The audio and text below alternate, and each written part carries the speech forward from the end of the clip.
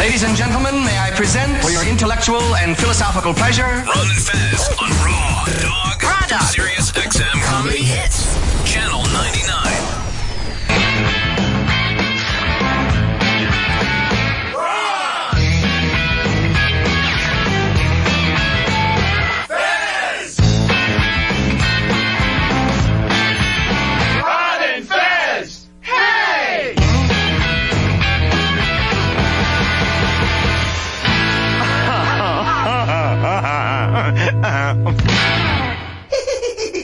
Everybody come see the greatest show. Gather up all juggalos and roll. Everybody come see the greatest show.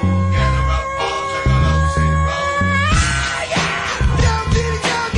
roll. Oh, buddies, it's the Ron and Fez show on St. Patrick's Day in New York City. 866 Ron Zero Fez. 866 Ron Zero Fez. I have no idea what it is this year, but this seems like the lightest St. Patrick's Day march that I can ever remember. Normally, it's madness trying to get in here, maybe because it's a cold day, but I think I remember cold days before. But Chris, have you noticed it's not so crazy this year? It is dead out there, and there's been ice storms on St. Patrick's Day, and the city has been just filled with drunk people by this time. You know what? It's almost like public drunkenness is... it's like a turnoff to people these days. People, I think, drink in their own homes. But we'll get into that in just a little bit. 866 Ron Zero Fez. 866 Ron Zero Fez. Still trying to find the missing plane. And so far, I've decided I most agree with Anthony's theory. It's in Pakistan, later to be used as a bomb. That was pushed even harder this weekend by a bunch of different sources. Remember who came up with it first, though? That was Anthony Cumia. Because I remember when he first said it, is when I was still trying to look underwater.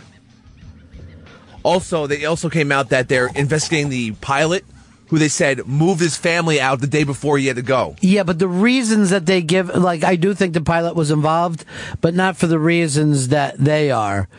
I think the cover-up is starting and act like it's some... Oh. They said it was in Malaysia. He was mad at the government. Yeah, an opposition leader got jailed. And his candidate was put away for being a homosexual. Yeah. So they're trying to make it anti-gay already. But I think for some, that this thing is... I'm gonna quote George W. Bush, evil. I think evil forces are involved somewhere.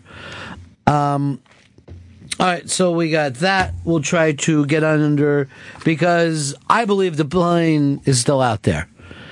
And I think it's somewhere with, like, branches over it, like Marty's DeLorean. And Back to the Future. I think he's pushed it behind a sign and then put some branches over it. And for some reason, no one can find that back in the 1950s. Really lazy back then. That's a movie, Chris. I got to tell you time and time again. March Madness. Get on top of the March Madness deal. We are giving away signed basketball by Kevin Durant. I think you can sign up even, a couple of times. So go over to the iBang, click on, enjoy yourself, have fun. It's March Madness. Win the Kevin Durant. I certainly want it this year more than anything else. I want to take that Kevin Durant ball and just stick it in all your faces. No. And go like this. I have it. And then you know what I'm going to do? Light it on fire. Don't light. He's going to be MVP. Don't light that on fire. That's why I'm lighting it.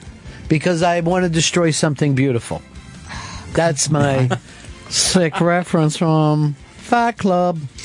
But head on over right now and sign up for March Madness. See if you can beat me, Peppy Hamburger, Shelby, and even Fez Watley, who you never do very good, Fez, but this year I believe you're going to be our highest gay-ranked player. Yes. Is there a gay division? There should be regular straight division, men's division. Normal division. Then a woman's division. And then special needs division. All right. Sure. It's the That's the- handy-capable. That's the word to call them, special needs. And then under that, the gay division, because you guys don't know sports. I like guess the a lot of people used to be uniforms. mean to you in the locker rooms. They love those uniforms, though. Yeah, they do. So this weekend was a wild one for us because we lost David Brenner, and I had no idea that was all coming down, and I didn't even know that he was sick.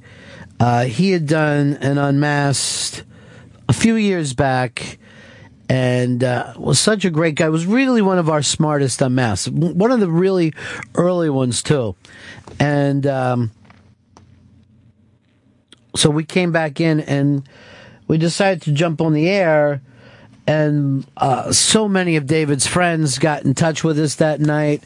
Bobby Slayton, Jimmy J.J. Walker, Gary Goldman was devastated, Kevin Pollak, Jeffrey Gurian blew me away because he got in touch with Rick Newman, who started Catch a Rising Star in 1972, and Bud Friedman from the Improv, who started the Improv back in the 60s.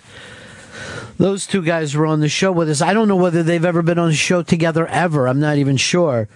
Eddie Brill and Alan Zweibel. So we did somewhat of an Irish wake that night, talking to his friends, hearing stories, some of it very sad, some of it incredibly funny, and we're trying to get that on demand for you. There's been a little bit of a hang up, but we'll try to have that on by the end of the show today. But we'll also play clips. David Brenner passed away over the weekend, and we'll get to that in just a little bit and play clips for you. Some of the people to talk to, Jimmy Walker, it was just hysterical to hear some of those stories, because you have to remember, just figure like all these guys were together at one time, and it was like Jimmy Walker, David Brenner, Gabe Kaplan, Steve Landisberg, I think Robert Klein was part of that, and they were just like a group of guys, you know what I mean? Like, no one thought of them as the second coming or anything. They were like the first comedians to kind of work out of the improv type environment rather than up in the mountains. And all those guys went on to get TV shows and specials. And those were like the first wave before the big comedy boom came after that, the late 70s into the 80s. But we're going to play some of the folks from this the other night. Slayton, I think, was the first person to put up that he had died. He had tweeted it, and then everyone got mad at him because I guess it hadn't gone out yet. Then Joan tweeted it and had to take it back. It was madness. But we will play some of those clips. So that's why you got to be ready, be on your toes, because you never know when we're going to hop in and jump on the air. But that was, as sad as it was, there was something really fun about talking with his old friends. And so many of them said thanks for, honoring David Brenner, because there's something about stand-up, it doesn't get the same love that music and acting get in this country. I keep looking up at the TV here, and I'm stunned.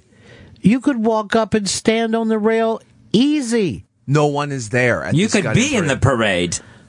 Well, there's certainly more people in the parade than watching. I don't know. I was thinking, I went up to the parade one year, and it had to be 4 or 5 deep, exactly where we're looking here.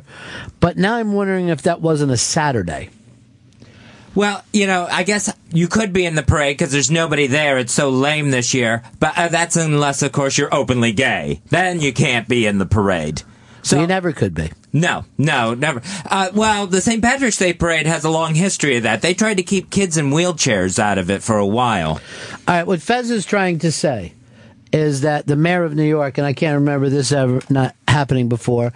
And also the mayor of Boston were refusing to be part of the St. Patrick's Day parade because they wouldn't let the openly gay Irish march again. This has been going on for, 15 years that they've been bugging? Oh, yeah, this started in the early 90s when they formally announced the ban. That's when the first Irish gay group wanted to get in.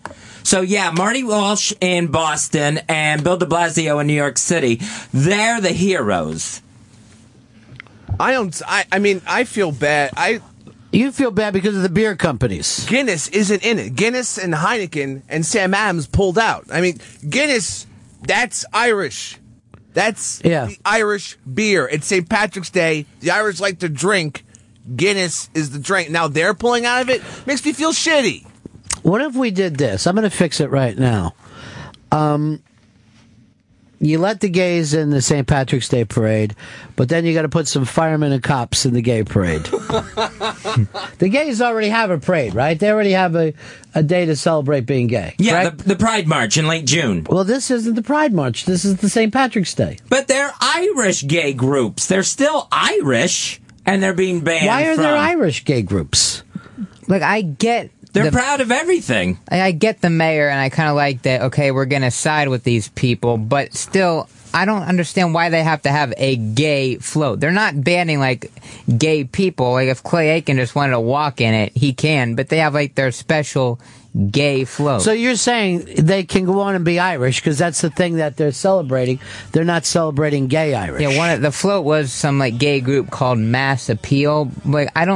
They want to be, the same as everybody else and included. Because here's the problem, Fez. You know what the fucking gay parade looks like. They're wearing short shorts and they're banging each other in the ass going down the street. This parade in New York City that we're watching here, as lame as it is, could use a little bit of the Pride March influence in it. But this is a disaster, this thing. Have a Pride March for Pride March Day, and then the Irish Day for the Irish Day. What's the big deal? It defeats the purpose if you're going to march openly in a parade and not be open about who you are. It defeats the whole thing. Most of these people are lying about being Irish. They also don't have the Italian Irish in the parade. They don't have the Polish Irish in the parade. They just have the Irish. You know what I'd like to do? Get rid of all parades. No more fucking parades for everybody. This one, I don't know if they'll keep going. But with this turnout. You can be gay. Like one of these flag twirlers, he could even tell everybody around there, yeah, I'm gay, and I'm twirling my flag, but he just doesn't have his, gay, glad group float. It's not like a Puerto Rican float is in there and they want to be included. They have their own parade. Right. These are Irish people who are open about everything, being Irish and gay.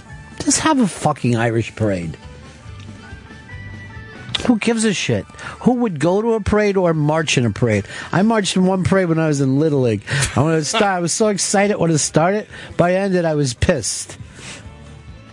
How long is this? We got to keep walking. It doesn't seem very appealing to actually it's terrible. Participate. Here's Rick. Rick, you're on the Ron and Fez show. Sit it down, Fezzy.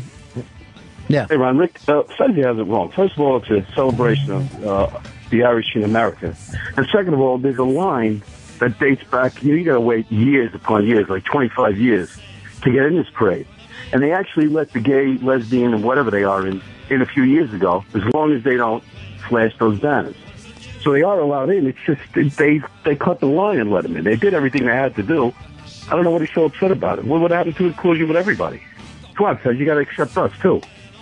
Yeah, why should someone have to go hide while they're marching out down Fifth Avenue in New York City? Okay, so why not make them wear masks? Why not? Well, what about this? What if we put the Klan in the fucking gay parade? What if you put the Westboro Baptists in the fucking gay parade? Why isn't it just for the people who want to be in the fucking parade? It's the stupidest shit I've ever heard of. You're supposed to be an adult, not marching around waving to people. Just trying to make it about themselves. Here's Sal. Sal, you're on the Ron and Fez show. Hey, how you doing? Yeah. I just was wondering how many of the fags marched in the Million Man March that they want to march in the St. Patrick's Day parade. If they're a gay cop, they can march with the cops. If they're a gay Boy Scout, they can march with them. No, they can't. Sure they can. Why not? Why not? Because the Boy Scouts don't allow gay scout leaders. No, he's talking about the Scouts. Why can't the gays just, if you're a gay cop, you go marching with the cops? What is the whole point of saying, I'm also gay? Just fucking, who gives a shit?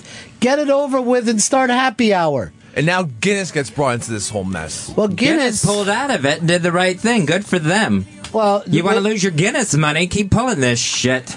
Yeah, but did they pull out because they wanted to or because they were forced to?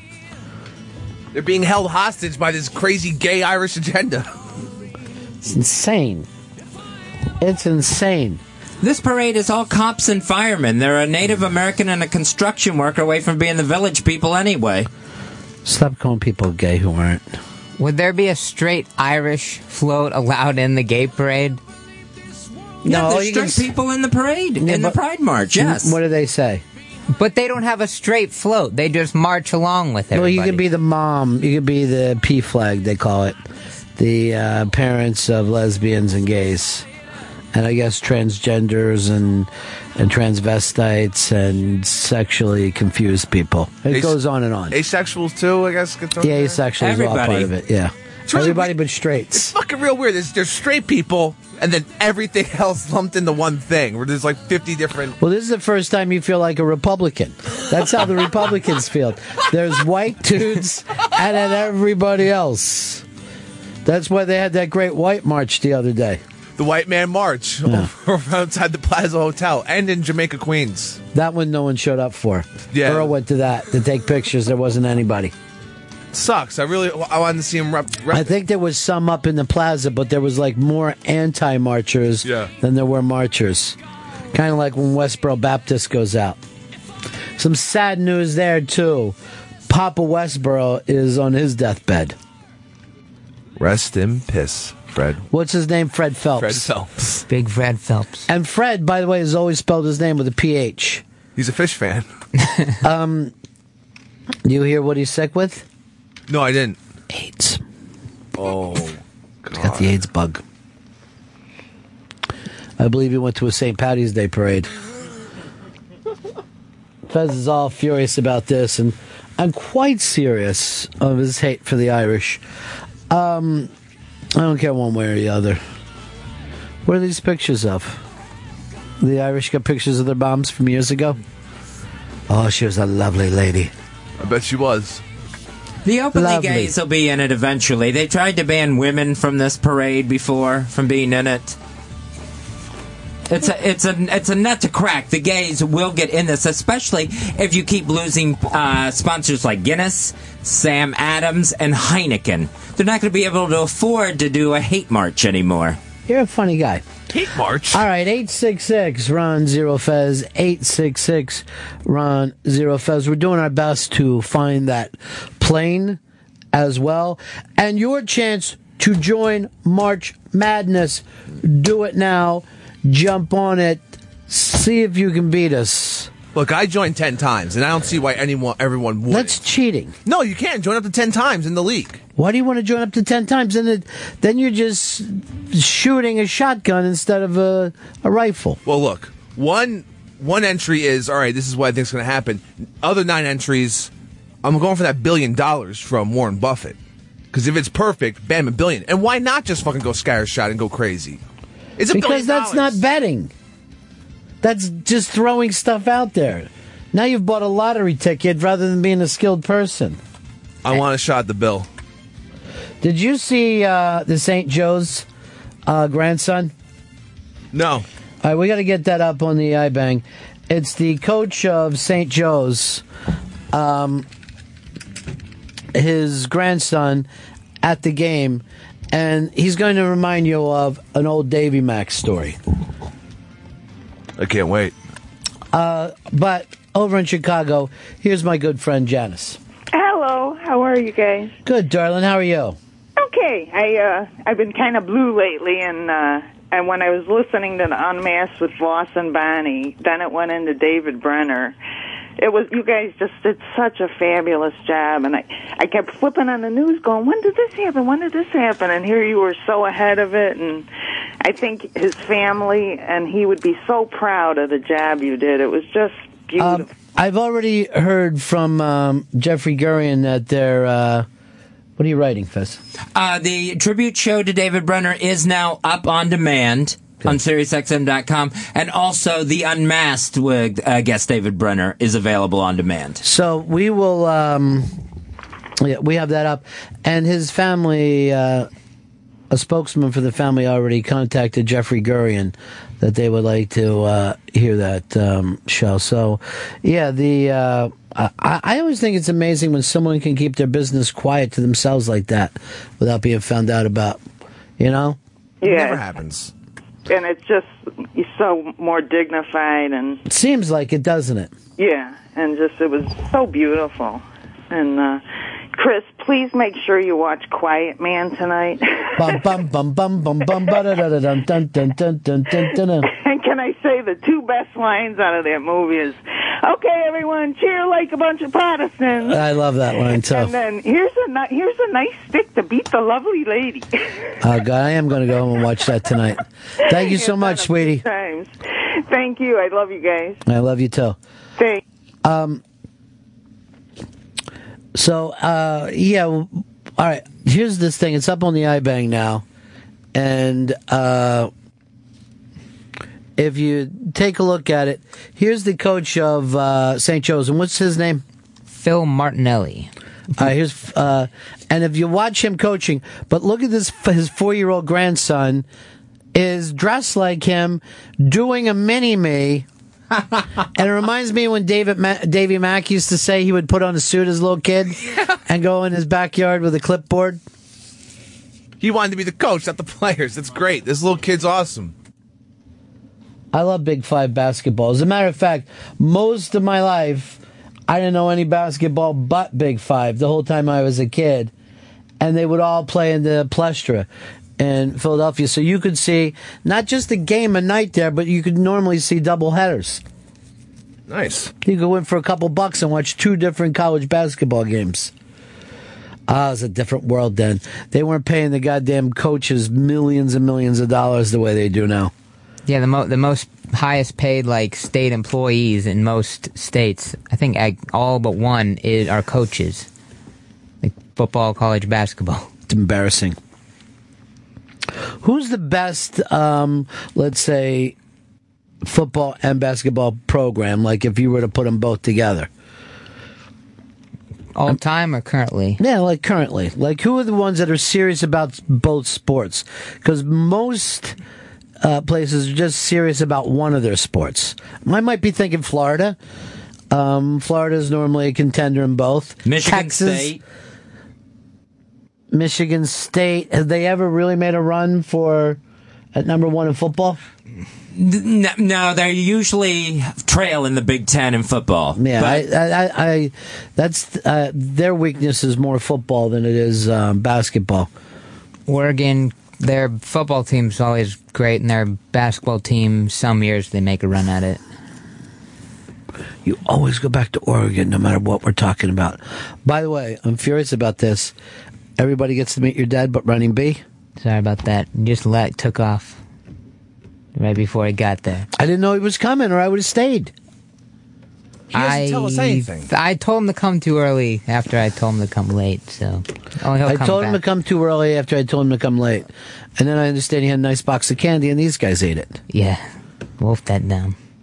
I did not touch any of that candy. Oh, you did too. It was like, hand that over. Fez, you're a diabetic. How many pieces of candy did you eat? I think I had 5 pieces of candy. I couldn't resist. Box. I was really hungry. Well, you're not going to satisfy yourself with candy. He ate an entire box of candy.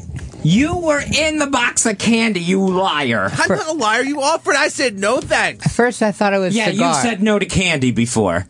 What are you guys angry about? It's fucking Godiva chocolate. You fucker. Settle down. Settle it.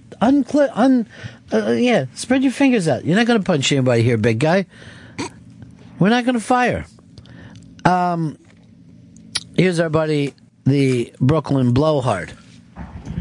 You know, besides Bill Cosby, I can't think of an unofficial ambassador to Philadelphia than David Brenner, and it was really sad to see him go because he was probably my first stand-up when I was a kid that cracked me up, and he was ubiquitous. He was on not only the Tonight Show, but he was on Merv, he was on Mike Douglas, and the stories he would tell of Philadelphia. I never knew much about Philadelphia, but when he would get through telling stories, Bill Cosby had the Cosby Kids and, you know, the ghetto life, but this guy would tell the funniest stories about, and then he would talk about the water ice and the soft pretzel, and I'm like, what kind of place is this, Philly? It sounds wild.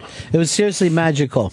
He really was, and I thought he never bombed. I never saw a bad David Brenner performance. You're 100% true. He was always really, really consistent.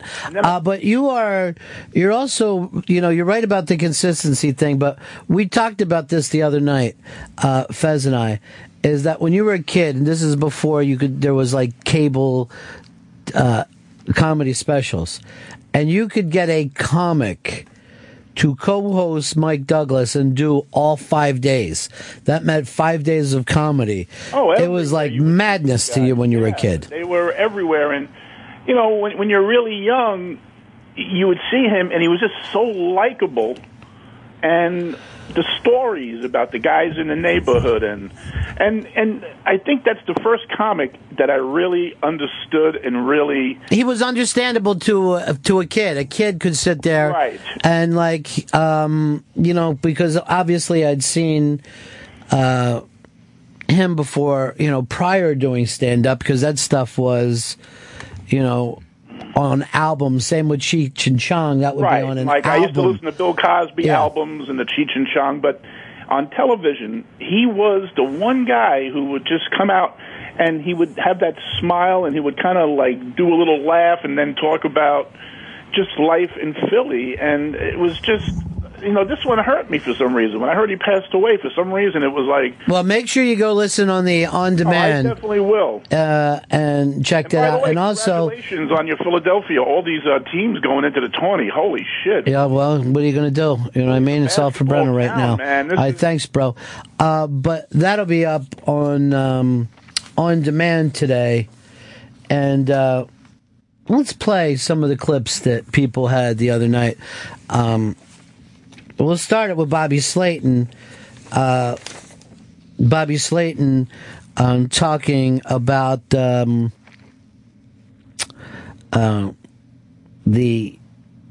losing his friend David Brenner.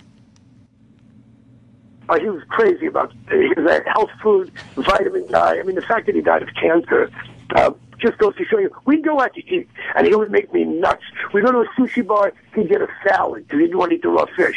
We would go to the Palm. One of the first dinners we had, we went to the Palm in Las Vegas, you know, great steakhouse, and David orders a fish. I go, why did you drag me to the Palm if we're going to have fish? He goes, they have the best fish in town because the Palm understands that if people are going to come in for steak, they also want to get the fish eaters in here.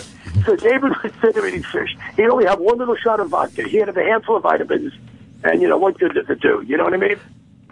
Bobby Slayton basically doing that, why not live every day? And, of course, you want to say that if you've got the hobbies Bobby Slayton has. But he's saying, why sit around and try to eat healthy, blah, blah, blah, you're still going to die. But I do have to tell you, I had no idea that David Brenner was 78 years old. The guy looked and sounded terrific for being 78. Keith, you're on the Ron and Fez show. Mahabone. Maha. Ronnie, I was born in 1965, and so David Brenner was one of the first comedians that I remember when I was a little kid. And I remember him telling this story about he and all of his friends in Philly saving up all their money and buying a bunch of brooms. And then he would get on this crowded city bus as a kid with these brooms and drive across town and bouncing around and driving everybody on the bus crazy. And then finally, on the other side of town, he would just as he was getting off the bus, his buddies would get back on the bus with all the other brooms. And I just remember it being hilarious that he wasn't telling a joke, he was telling a story. And that's what I loved about him. Yeah, he was, well, you know, a lot of people said he was the first observational comedian. You know, he would say, did you ever notice? Point things out. But I remember that some of the, you know, that he had brought up just Philly things, that he told this story that I saw people do before. You know when they would tar the top of houses, the guys would come out and tar that with that pitch? That you would ask that guy to throw you down a piece of pitch and you would chew on it. What? You'd chew on the fucking hot tar. They used to say it was good for your teeth. And when I heard him say that on TV, I'm like, I've seen motherfuckers do that before. Why would anyone say throw me a piece of hot tar? They said it was good for your teeth somehow. Chemicals, yeah. Well, it's supposed to be like a cleaning of the teeth. David Brenner died over the weekend, and Saturday night we came in here, and much to my surprise, Chris Stanley, sober as a church mouse. Yeah. Now, I called Fez and said, are you hearing anything about Brenner? How could this be? Blah, blah, blah. And we were both talking back and forth, and finally decided, that it was true. We met up here.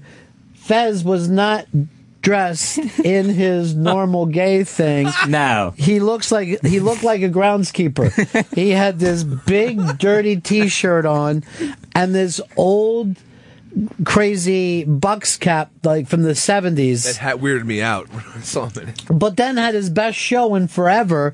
And I'm like, maybe it's you weren't angry, you weren't screaming guy, your fists weren't balled up, you weren't holding the desk. You were like, and I'm very serious with this compliment, a person. You were like a human being. We got a hold of a bunch of his friends, and Jeffrey Gurian came in and pulled in some of the old club owners, and it really ended up being an interesting night of just hearing from people who really wanted to give some accolades to David Brenner's career. Some people talked about his career. Other people talked about his personality.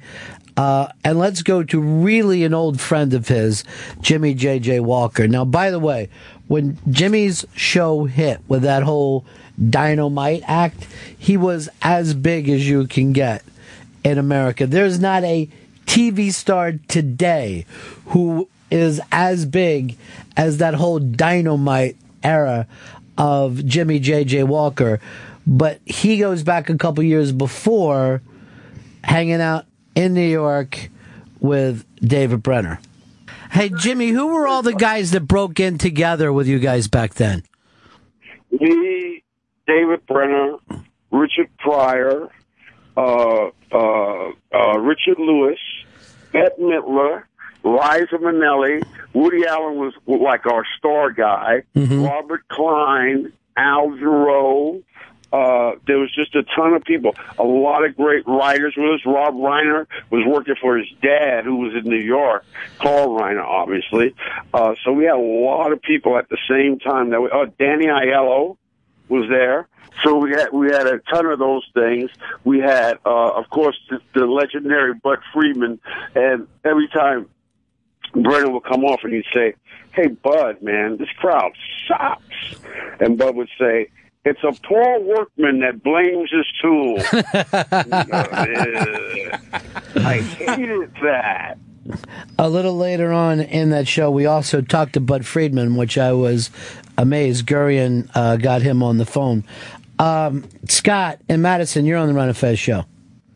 Hey, Ron, I just wanted to thank you guys. I was flipping through Twitter Saturday night, and I saw a couple mentions about David Brenner. I thought, it sounds like he died. And then you guys had a tweet, announcing your show, and it was just amazing. And there was no other coverage anywhere about David Brenner and all the news things. They're all talking about that stupid plane. But, and I want to second your opinion. Fez was there. I mean, I couldn't believe Fez was on. Yeah. Yeah, he was. It was just wonderful, and I want to thank Fez. He was right in the show, and I just want to thank you guys for all the coverage. It was really great. Thanks. Well, it does have me thinking a little bit about the thing of stand-up and not really getting their place where they should in the media. I mean, David Brenner is as important to comedy as any of the 70s performers of any other art form were as important to their to their media. So it's always insane to me that somehow comedy gets forgotten. Maybe because no one wants to ever think of something sad with comedy, but it is amazing how many lives got touched by David Brenner in the world of comedy. All right, here's one of the younger guys, and it's Gary Goldman, who just a couple weeks before had given us the comedian that changed his life as David Brenner. So he was saying this even before Brenner passed away, and Goldman was doing, 5 shows that night, and was able to, stop and throw out a little bit for David Brenner. I know people probably say this about a lot of people, but I never thought he'd be the type that would die. He just, if you ever met him, he was so full of life, and he only slept like 3 hours a night. He just loved life. He was really remarkable. I mean, on stage, he was my first comedian. I fell in love with stand-up based on what he talked about. But then off stage, I got to meet him in Los Angeles, and then a week later he had me on when he hosted the Late Show with David Letterman when Dave had heart surgery, and then he took me out on the road a bit. So I really got to know him, and he was very generous with money and encouragement and kindness and show business stories. Here's Matt in Denver. Hey, Matt, how you doing, buddy? Hey, I'm doing all right. How are you? Good. All right. So I just want to know if George Carlin was a part of that circle as well back in the day, because I never even heard of David Brenner until now. I was born in '91, so. No, I don't think that Carlin was part of that, because he had kind of already broke on his own before that, and I don't think that Carlin was ever a regular at any of the comedy clubs, because he had actually made it almost in a different persona before he became the kind of hippie George Carlin. He was like straight guy George Carlin with a white shirt and a tie and a jacket. So he'd probably made more money before these guys. But the other thing is, on the road, they didn't put comics together. A comic would open for a band, or a band would open for a comic, but it used to be thought of as the worst thing you could do to have two comics together. And I believe it was David Brenner and Joan Rivers who went out on the road selling out theaters as two comedians, and I think they used to flip a coin to see who headlined, on any given night. And no one had done that before. It's kind of weird to think of now. You think it's weird to go out and see a comedian without another comedian opening for him. But they used to think that's death. They've went and ruined the room. They've sucked the laughs out of it, and it can't be done.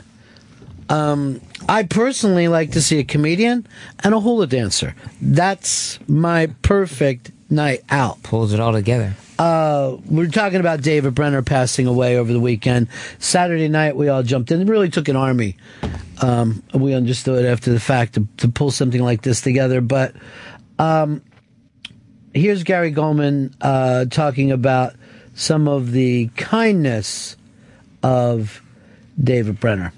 I mean, Richard Lewis in his book talked about the time that David Brenner, he went to David Brenner and said, if I could only do this full time. If I could only do this full time, I think I could be really great. And David Brenner asked him how much money he would need, and he told him, and he wrote him out a check, and that was it. And Richard Lewis became a full-time comedian, and I think Richard Lewis is incredibly influential in the comedy and stand-up world. So it's just he was like a scholarship fund in some ways. That's an amazing story. I'd never heard anything like that before. Richard Lewis, of course, was like the younger brother to David Brenner, and he's just devastated right now. I'm going to go back and play something off the Unmasked that I did with David Brenner. And this is one of my favorites of all time, just because Brenner was so smart about comedy himself, but just to go to show you how much the world has changed, where you can't have that kind of impact of doing one show and then being led into show business.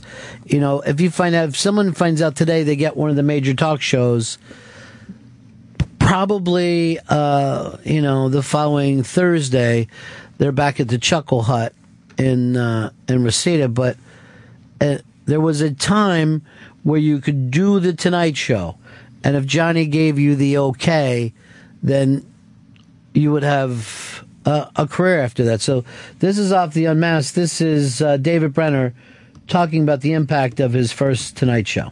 When you would go on a Tonight Show and you'd score, my very first shot, and I had $3 to my name on that first shot. I had $3 left. That's what I had in my pocket at that night when I did that show, and I had nothing anywhere else. The next day, I had $10,000 worth of job offers. And I did it January 8th, and in March 5th, I was in the main showroom in Vegas. Mm-hmm. Powerhouse, boy. And all of a sudden, I'm making, $375,000 a year. Now I'm making $1 million something. It was like this. That was the big payoff then. Right. I don't think we have anything that could compare to that. Nothing close to that, just pushing you into stardom like that. I mean, sure, you may get like a small show or then be able to tour regularly, but not like the biggest comedy name in America. Not even American Idol in its heyday could pull that off. No. You don't think that little girl the first season became a star after and then her album came out? She became a star, but I don't know, in 3 months' time? Like Brenner was saying? It's pretty wild. We got a spy report here. Spy report. Spy report. Spy report. Spy report. I guess Mick Jagger's girlfriend, Loren Scott, her name is, was found dead in her New York apartment. Spy report. Spy report. Spy report. And apparently they're saying it's suicide. Very strange. I'm trying to even see on 11th Avenue. She was found hanging from a scarf on a doorknob by her assistant this morning. Jesus Christ, man. How could you die from a scarf and a doorknob? What'd she do? Just sat down and strangled? Is that like autoerotic asphyxiation? Also, like... I didn't know chicks did that, though. I thought that was a dude thing. I've always heard dudes, yeah, but also dudes will put it around a doorknob.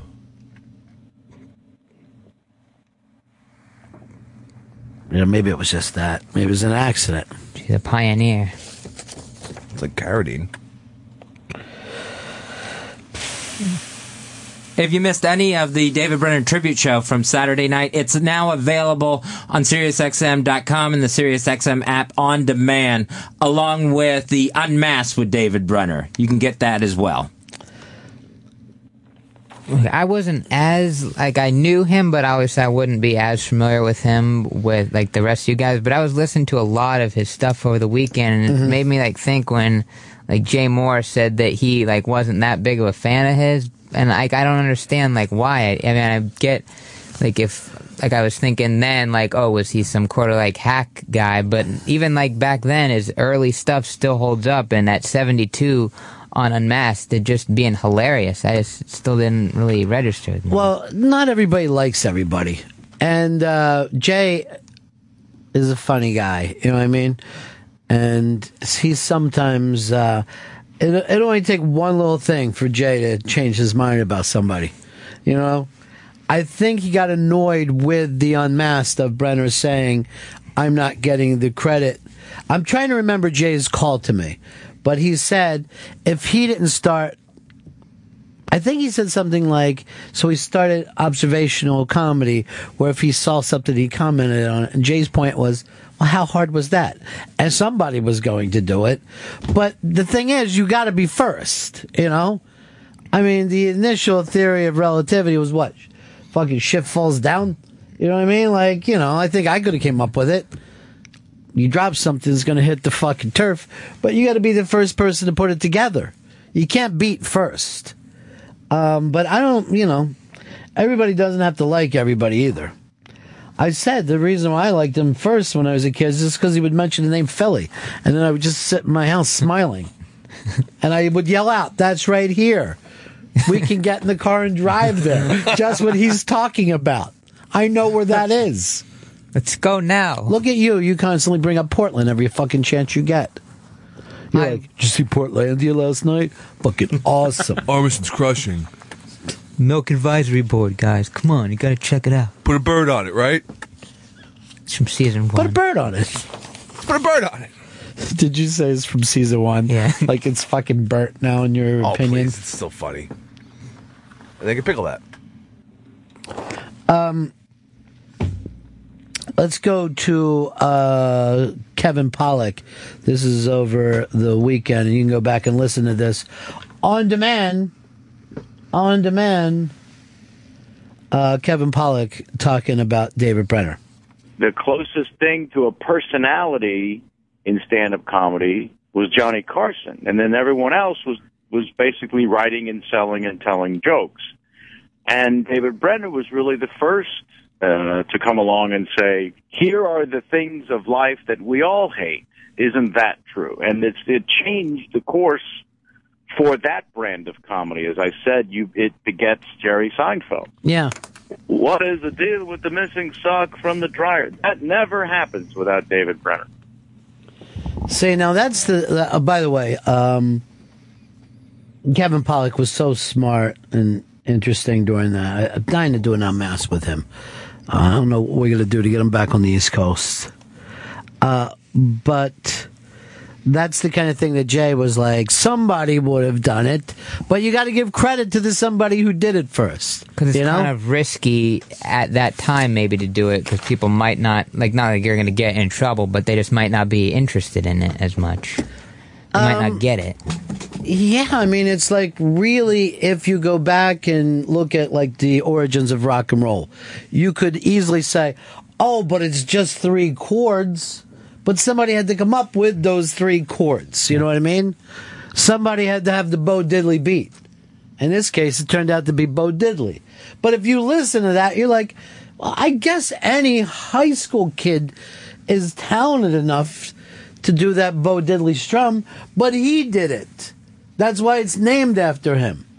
You know, there's something amazing about doing it all together. Like, I felt like I came up with, "Hey, how you doing?" I took "Hey," and I took "How you doing?" I felt like I pushed them both together. Well, people love each of them separately, too. Yeah, but "Hey, how you doing?" It gives that a whole thing. It brings it across now. Yeah, but if you didn't, I mean, some doorman would have invented it sooner or Maybe, maybe, but he didn't. That's what I'm saying, Shelby. I came up with, "Hey, how you doing?" Oh, I feel like I was also the first one to say, "Smell you later." But I'm not even totally sure. Own it. Okay, I will. Take that.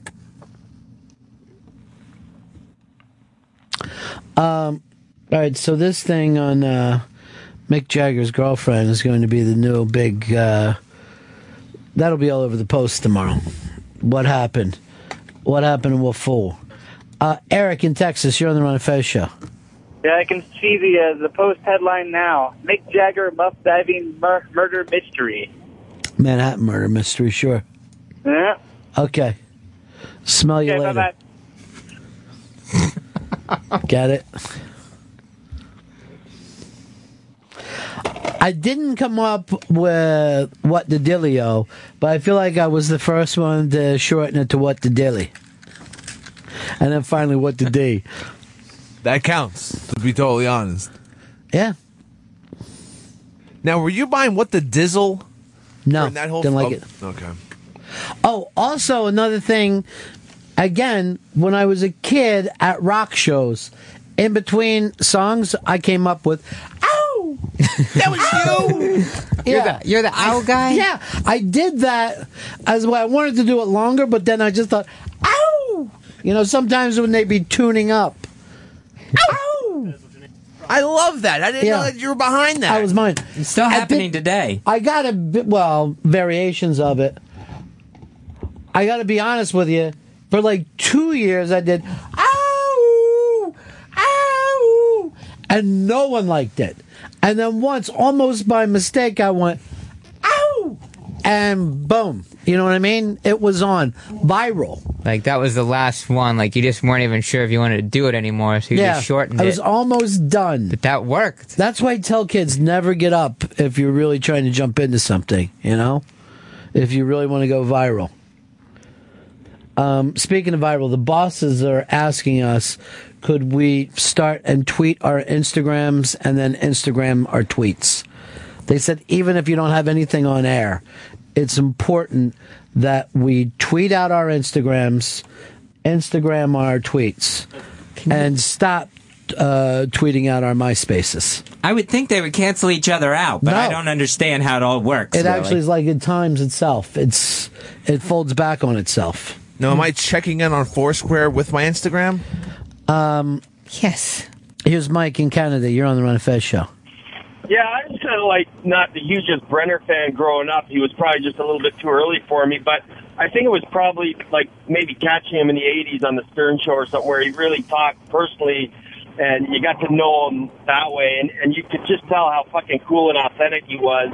And it's kind of like a guy like Paul Anka or someone from a different generation who you would never give a second thought to. And then you hear guys like that really talk about the scene when they were coming up, and it just makes you realize how fucking cool they are. Well, that's, yeah, I mean, he was around for a while and was able to adjust a couple of different types, but then also was there for so many other comedians. Here's our buddy Andy in Cleveland. Hey guys, first off, I know it sounds weird to say, but I was so proud of the show, the way you guys pulled together. I was in my kitchen, crazy prepping some ice cream for St. Pat's, and it was just cool to listen to you guys and share the stories.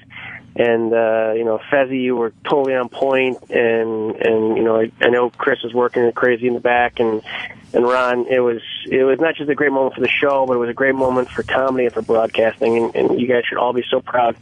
Well, I don't, I mean, to me it would seem weird to be proud of it or to looking to, Well, we'll be proud for you. Okay. And it was just neat to because I remember growing up, I had two shining examples of comedy, and it's weird that I identify so closely with Blowhard in this one. But growing up in the house, we had the early Warner Brothers Cosby records, but then you turn on the TV. And there was David Brenner. And I remember him being, and I will always associate him with the idea of the term stand-up comic, because that was the first time that, I was like, so what does he do, Mom? And she's like, well, that he tells jokes. He's a stand-up comic. And I was like, okay. And and it was just always, he became this indelible part of, whenever he would show up, I would always think, wow, okay, I'm going to laugh now. And even as a little kid, he was fun to watch, entertaining to listen to, and he was kind of, in my opinion, the first of what they would call the young comics. You know what I mean? Like, now we always like to say, oh, there's a fine young comic coming on the show. And the way that, you do stand-up and the way that you do panel, that's all kind of got done by Carson, Brenner, Steinberg, Carlin. There was only a couple of those guys that were like, the way they interacted with Carson, you know what I mean, was almost like, okay, they're now ready to move into not just being a club guy, but being a TV guy. It was the look, too, because even, like Rodney Dangerfield was still wearing a tuxedo on stage at that point. Instead of coming out with longer hair, no tie. Yeah, I mean, you're right. There was the old school show business, the Jackie Masons and all those kind of guys that did it a certain way. and then the young comedian thing, which made it all kind of more TV first. You know what I mean? Like, the point was to be on TV, not the point was to be in the mountains or Vegas. And I love the way some of the guys who called in laid it out for us, especially, I can't remember who said this, but somebody was talking about his organization. And it just seemed to me like he was this natural bridge between, like you said, a lot of the old school guys and what was then the start of what we know stand-up comedy to be today, where, you know, if they came to him for The Tonight Show and said, we need you to do this amount of time on this material, he could go to his notes and his files and just pull it up. I mean, he was that organized. And that rang true of, like, you know, like you said, going back, like, even like Bob Hope. I mean, they said, you know, Bob Hope just had rooms on rooms on rooms of just jokes and material that, you know, if you came at him with any topic, he could just go to. But those were what Bob Hope did were like separate jokes, where Brenner and Steinberg started the routine type of thing, where I'm going to talk about a topic, and then also to say, hey, haven't you noticed this as well? You know what I mean? That was the thing about Brenner, where not only could you do it, but you would be able to say, yeah, why is there more hot dogs than there's hot dog rolls? That was always, to me, one of those bits that seemed like, in a weird way, any comic would have written it. You know what I mean? Wasn't stuck with a persona. It was that kind of comedy. Let me play something off the Unmasked, because he was so great and smart on Unmasked. And this is where he talks about kind of taking chances as a comedian. This is David Brenner with me on the Unmasked show. If you don't take the chances, you don't start to get the edges. It's very comfortable to be in the stem because it's very secure. Most people are there. And the edge of the leaf, if you think of an oak leaf, the way it moves, the edge of the leaf, whoa, you can fall. But that's where all the excitement is. That's where all the thrills are. Go out on the limb, to the edge of the limb. And sure, you might fall off, you know, and all that. But that's where it's all happening. So I have always lived on the edge of the leaf. And that's been my guiding position in life.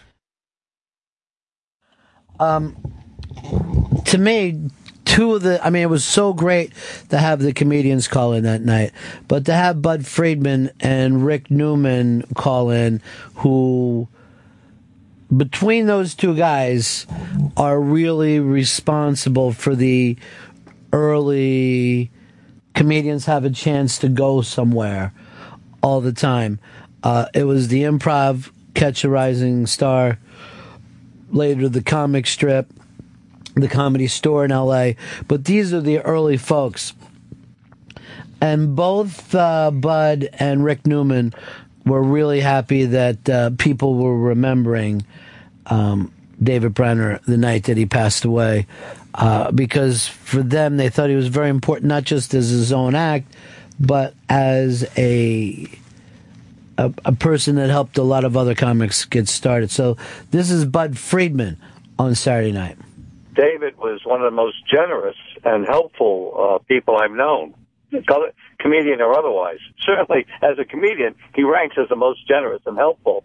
But I know that Jimmy Walker and Freddie Prinze both got their break through David. He took their tapes from some obscure local TV show and sent them to Craig Tennis, who was the talent coordinator for Johnny Carson, and got them on The Tonight Show, and that, of course, moved them up to the big time. I thought that was just amazing. So there's Bud Friedman from the Improv basically saying these other two guys who made it on TV wouldn't have had the opportunity without being helped by David Brenner. Now, what was really also amazing to me that night, and we sat down and talked to tons of comedians and club owners, and really club owners throughout the generations. The old Improv in New York, the old Catch a Rising Star in New York, but then also the owners of Gotham Comedy Club, who were basically saying the same thing in 2014 as they were saying in 1968, that if Brenner saw somebody, he'd go over, give them some tips on their act, and then try to hook them up with people in the business. Yeah. Who the hell does that? Nobody at that level these days. Isn't that strange that you would think? I mean, we're looking at 40-some years of a guy going back and forth to say, and it's still unusual to hear that somebody would go out of their way to try to help somebody else get work and hook up with something. Alan Zweibel, who's one of the finest comedians out there. Well, first we're going to talk with David Brenner's publicist, Jeff Abraham. He's on the line with us right now. Jeff, thanks so much for calling in, buddy. Ron, I thought I had put this to bed yesterday, and I'm driving to work, and I'm starting to tear up. So thank you for this continued tribute to David, and I apologize I could not get on the phone to you Saturday. I was walking into a Jerry Lewis concert, and my cell phone died. David was a mensch. We all know he was a great talent, and you've done a great job, but everybody will say he was just a mensch. I listened to Gary Goldman stories. Bobby Slayton, I think, said it great. David gave you advice whether you needed it or not. And that's the thing, in this business, we have clients who can be pain in the ass. Excuse me. Yeah. But David was a good guy. He met my parents in Vegas, and he said, I've had everybody in this business represent me, but your son did more things for me than anyone else. And then every time I would talk to David, that point forward, he always said, how's your folks? Say hi to your dad for me. I mean, that's the one thing that I will really miss about David. Well, here's the thing, Jeff. This all caught us by surprise, too. So this is this illness David knew for a while and didn't share with anyone. Yeah. His friends, Jimmy Walker, Richard Lewis, David kept it very private. And that's the way he was. I heard a story from his ex-wife who said, she called him up and said, I'm coming home from the hospital. I had surgery today. What? I mean, he was just a very private person. And I guess maybe he didn't want pity. I don't want to speak for, David, but yeah, I mean, I wasn't aware of this until Thursday that it did not look good for David. It could be a week or 10 days, but that's when we kind of all knew. I was amazed how many people reached out to us that night, too. And like I said, over the years, we heard, from Bud Friedman, the way David was back in the 1960s, 1970s, to Chris Mazzelli, the way he was with Comics Today. He was always being helpful with people. It was amazing to hear that.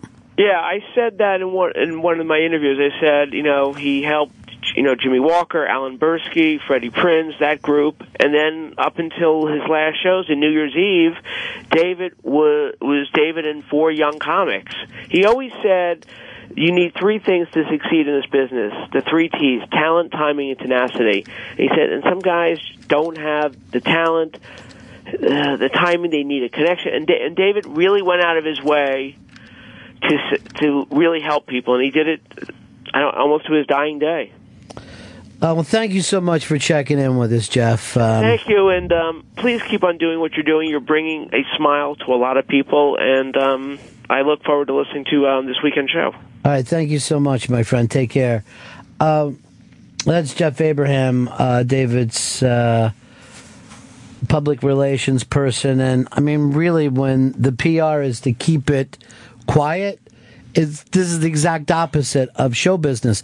And I was saying, all the people that went out and said stuff about it, if David would have brought this up, a month or 2 ago, he would have got a chance to hear the accolades and hear the way that people felt about him, but he was just too old school to use it that way. There was like an inner confidence there. Alan Zweibel is, to me, one of the great comedy writers that we have in this country.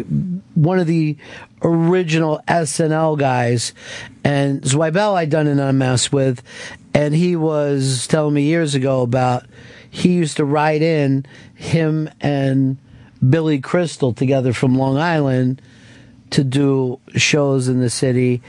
And before Billy Crystal hit and Seinfeld hit, David Brenner was already a star. So this is Alan Zweibel talking about David Brenner. I started hanging out at the clubs before I got, my first job as a writer on Saturday Night Live. So I started hanging out at the clubs in 1974. So I met him then, and he was the guy. He would be doing all the Carson shows, and when he came in, he was godlike, but at the same time, he was a great guy. He was always very, very encouraging to everyone, and I know that he touted me when I didn't deserve it, and he told others about me, and that's what he did. I think Richard Lewis would say the same thing. I think a lot of guys would say the same thing. He was the guy you wanted to like you. You wanted to make him laugh. And he was older. He was about 10 years, 15 years older than,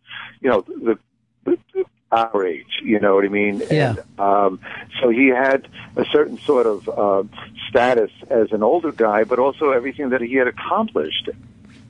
I think that's the amazing thing, that when he would go into these clubs, and we heard that from Rick Newman, that when they opened up Catch a Rising Star, Brenner would stop in every once in a while to do guest sets, and all the comics were so excited because there it is. That's what you could achieve if you keep doing these, open mic nights, if you keep doing 2 o'clock in the morning, if you get better and better, you could be what that guy is right there. He's right next to me. I remember when I just started doing stand-up, I met a comedian named Ron Moranian, the Armenian comedian. And me and him were having lunch or something, and he goes, when I was hanging out with Brenner, and I go, wait, what? I thought it was amazing that I was meeting somebody who, knew Brenner. That's how weird it is. That's how, if you get into stand-up, that's how many degrees you are away, right away. You could go from, I was talking to the headliner, and he opened for Brenner before, and boom, it feels like, well, then what am I, 2 degrees away? Yeah. This is very doable. This is a doable proposition. That's what you're telling me. So the excitement level of that, and I remember when I did the Unmasked with David Brenner. It's up on the iBang. If you go over to the iBang.com, it's on demand now. But when I finished with him, I stood in the back of the room and I said, dude, you should be a professor. This should be a comedy course. What you just did for the last hour in for freshmen that want to learn. This would be like the freshman course. You want to learn comedy, come in and take this.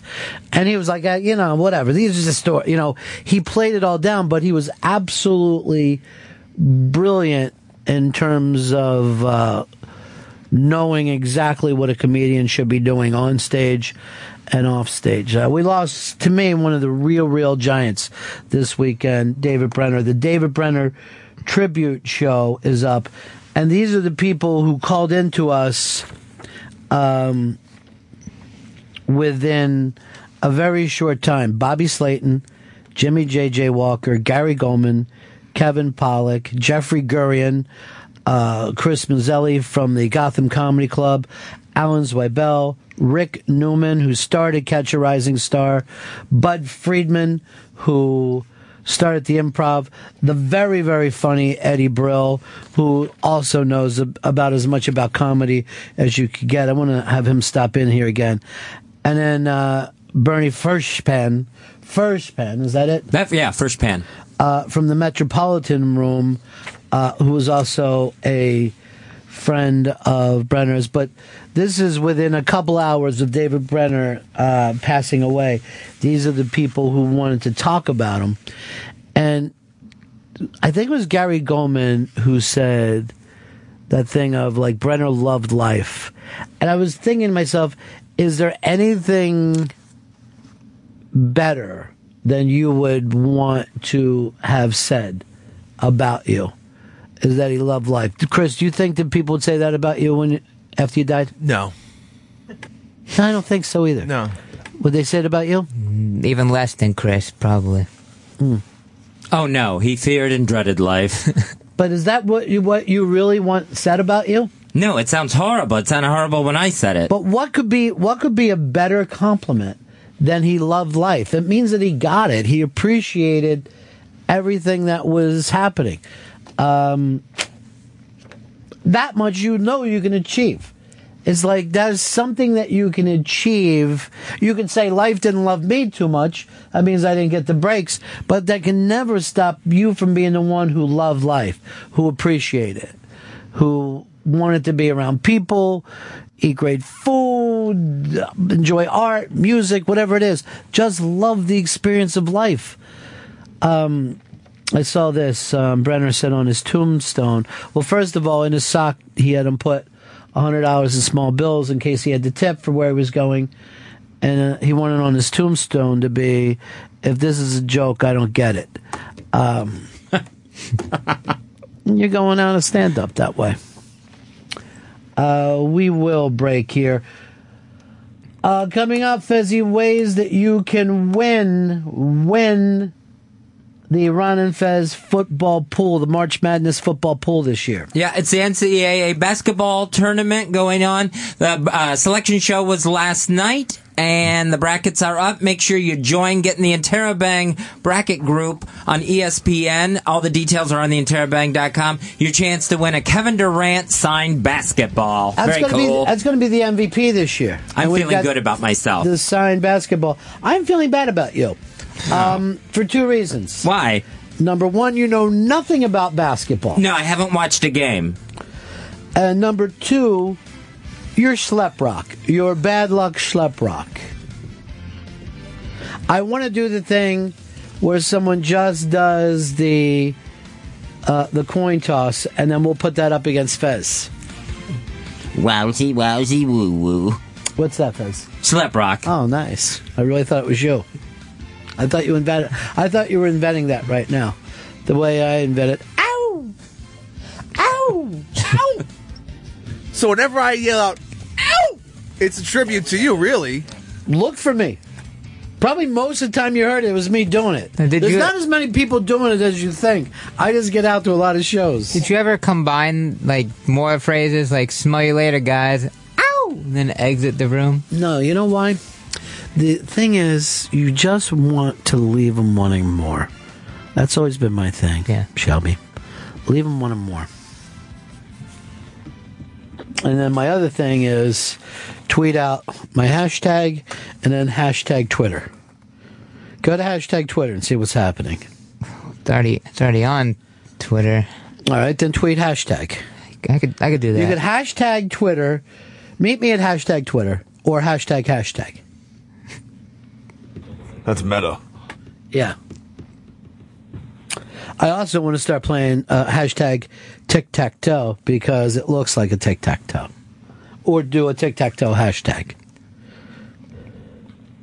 Mark my words, MySpace is coming back, and it's coming back fucking strong. I already got Tom as a friend. He's friends with everybody. So am I. So am I. Cool, he's friends with the popular guy, then. Tom actually defriended me. That's unlike him. He changed. Tom fucking changed, man. He got that sweet Fox money. He's too good for everybody all of a sudden. Fez is gonna lose. Fez, you really are gonna lose. No, I'm gonna win. Out of everybody we know, Chris, who do you think is gonna do the best? I don't normally do because every year I pick Villanova, Temple, LaSalle, Drexel, and St. Joe's. And I go, I picked my final five. I think like two of those are in there. Ow! Ow! Ow! See, it's catching on. It's going places. Hashtag ow. It's in the zeitgeist. What do you mean by that, Chris? It's like it's in the it's what's going on in the brains of people. You know, like it's in there. It's implanted. Well, that's not what it means. But it's weird. I have a lot of people telling me that in the zeitgeist is in the zeitgeist right now. I've been hearing that all kinds of places. And apparently those people didn't even talk to each other. All right, we break. What do you want to talk about when we get back here, Fezzy? Let's make it a Fez pick. All right. You think about it during the commercial. I will think about it, You yeah. think about the commercial, what you guys think about it. Stay with us today. It's the Ron and Fez Show. Your chance to win. Go to the iBang or go to our Twitter, which is Ron and Fez SXM. If you want, tweet to us your Instagrams, and then we will ping you back. All right? Because nothing's more important than social media. It's the Ron and Fez Show. Ron and Fez on Raw Dog. Sirius XM Comedy Hits. Channel 99.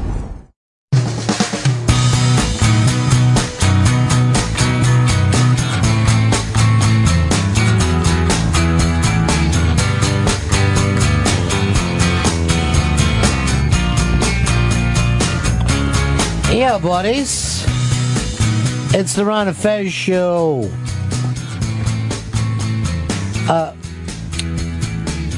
March Madness coming up very, very soon, and Fez made a crazy bet for himself.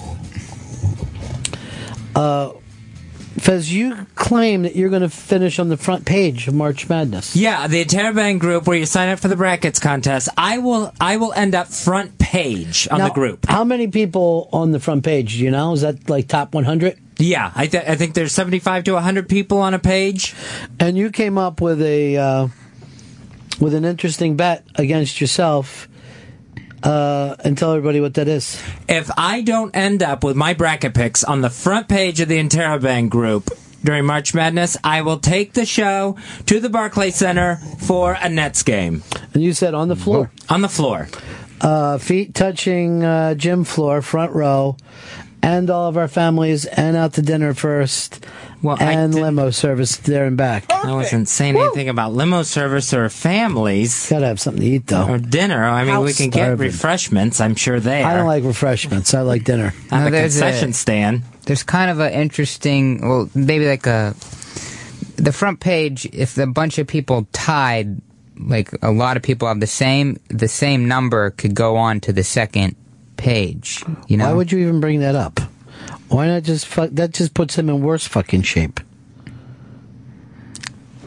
And why would you tie in fucking March Madness? First of all, I'm fairly sure I'm going to run the $1 billion. And when that happens, not only will I not take you guys to a ball game, I won't even you won't even see me again. You'd have $1 billion. No, you'll see a fucking empty chair. You won't know what happened to me. Just a piece. $1 billion used to sit there. You fucking guys could hire private detectives. You wouldn't be able to follow me. Chris Stanley, by the way, anybody who wants to play with this and push Fez off the front page, tell them how you do it, Fez. You go to theinterrobang.com and sign up for the 2014 Brackets Challenge right there. I'm under the name The Openly Gay Fez Whatley. So you can watch you have to sign up so you can watch my progress there throughout the tournament and see when I end up leaving or hitting the front page. I think the front page is like 50 people. It's not even 100. Yeah. So I think I can do it. The more people that join, the more we do. More Nets games we get to go to. Yeah, make sure you look over the stuff of all the different Nets games that are coming up. Because we won't even be able to get to this until, I guess, end of March. Yeah. April. I'm bringing up the schedule now. Well, this fucker knows he's not going to be here. You got us again, Watley. No. We pulled it off. Chris, what's on your mind today? I was thinking about this. Beverages. The number one beverage for human beings would be water. Number one, water is for human beings. What's the number two beverage that human beings drink? Well, first of all, let's just stop where you are right now, because I'm trying to think to myself. I mean, water is the best thing for you. Yeah. And all beverages have water in them. So all beverages are just water plus. That's all a beverage is. It's water plus something. Yeah. So you know for a fact that water is the most drank beverage on the planet, right? Yeah, it's drank more than anything else. Number one, water. Would you have even assumed that, Fez, before we jump into it? No, I wouldn't have thought people have. Let me just ask you for yourself. Do you think you drink anything more than water? Oh, yeah. I'll drink diet sodas. More than water? More than water. I'm talking worldwide here. No, I'm just trying. Look, Chris, this is what's so goddamn annoying about you. You're in such a. You fucking blurt out answers so fast that you expect the rest of us to as well. By the way, while we're doing this and trying to do something, I look over here and the fucking kid is looking up Nets games one after another. Against Atlanta on, what is this, April 11th? Who do you want to see? Out of everybody, who would you want to see? I think Portland already played them, so I mean that's off the table. I don't mind seeing the Nuggets. I mean, they're fun. The longer we wait in the year, the less fucking chance he'll be selling a fucking $25 tickets. Yeah, Orlando on the 13th. Oh, that sounds good. They'll pay us to go. Look, that. Yeah, I drink more soda, I think, than water anyway. I'm pretty unhealthy. I definitely don't drink any sodas, but I do drink quite a bit of iced tea. Iced tea. Now, I'm going to guess that tea is the number one beverage in the world, even over coffee. In this country, it's the number one hot beverage, I'm trying to say. Uh-huh. You know what I mean? If I'm going to go to hot beverages. But around the world, I think tea would beat coffee. And then you have iced tea. Now is even bit into the soda market, where really an iced tea is like a soda these days. Yeah. But it's a soda that people can feel better about. Right, yeah, they think they're doing something healthier. But you're just slammed with sugar in those kind that you buy. It's not fizzy, though. Tea seems like it's in every culture, right? Some cultures even a lot more. You know what I mean? Like the Asian and European cultures will stop everything for tea. So if I had to guess right now between the iced and hot teas, I'm going to say tea is the number 2 culture. Now, Chris, just to let you know, I want to fucking show my work. I want to show how I think, rather than be like you and just yell out Pepsi free and feel like you're done. Now, having said that, the beers, ales, and wines are in every culture. Beer could even be above tea, and in many nations, wine is their go-to. With those 3 things, I'm beginning to wonder if he's right on water. I think that's why I brought it up. I said, do you have it down as a fact that water is the most drank thing? What? And I'm going to imagine it is, because I think you probably even drink more water than you know. If not, you'd be a diabetic and you would have had multiple heart attacks. I am and I have. Oh, jeez. I think Africa. Well, you look great. Seriously, that's the amazing thing about it. I've known you forever. You look your best now. The whole time I've known you in your life. The diabetes will just take the weight right off you. It's fantastic. It's a lucky little thing. It's not even trying, really. Yeah. Well, Africa might make the whole water thing true because that's all they really drink because they barely have any of it. If they can get to it. Yeah. I mean, they're fucking walking. I mean, they might be drinking sweat more than anything else. Mm-hmm. Salty. I want to throw out milk. Yeah, throw it out. It smells awful. From different animals, even whether it's like camel's milk, goat's milk, cow's milk. I think everybody's drinking milk across the world. Children, yes.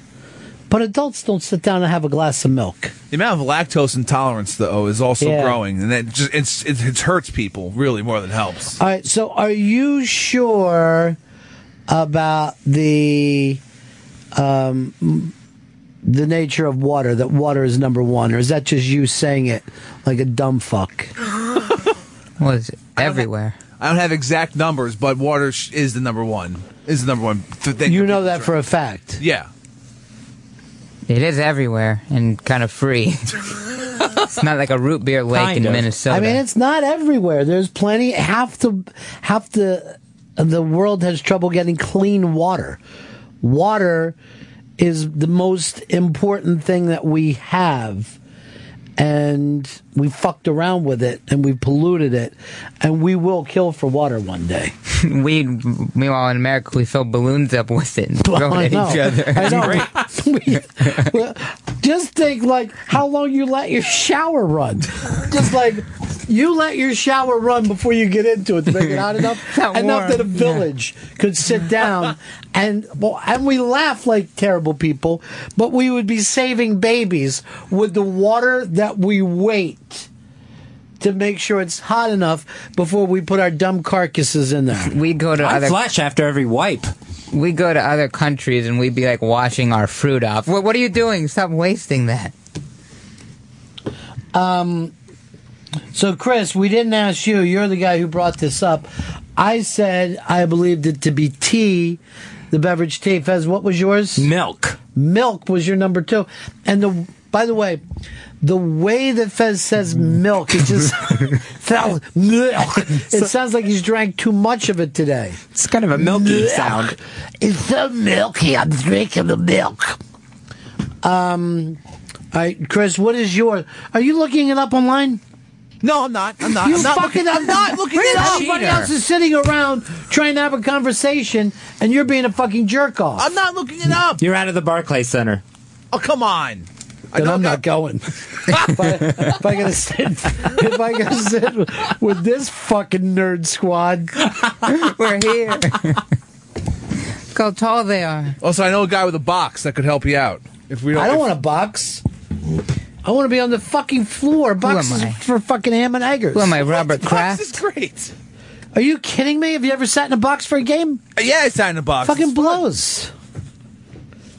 Oh, I know. You want beer on tap right there. Forget the box talk, all right? Forget it. How much are floor tickets? You know, I should have looked that up before I opened my big mouth. They're about $1,400 a piece. Are they really? Yes. You're kidding. For a Brooklyn Nets game in New York, the tickets are ridiculous. Maybe I said Knicks instead. No, and Knicks. Knicks are even more expensive. Even more? Yes. Aren't they bad? Yes. It doesn't matter. You're Woody in Allen fucking sits Manhattan. there. All right. What are you, a drunk? Just not a basketball fan. Well, why would anyone make a bet and not know what the downside is? I'll look at. All right, we can get two fucking courtside tickets for $3,000. No, in April, if you bought them now against the worst team in the league, the Magic, they are $767 each. You're kidding. No. Well, this was a stupid bet. If they were cheaper, everyone would be sitting courtside. What did you think they were? $35? I figured maybe 150, 175.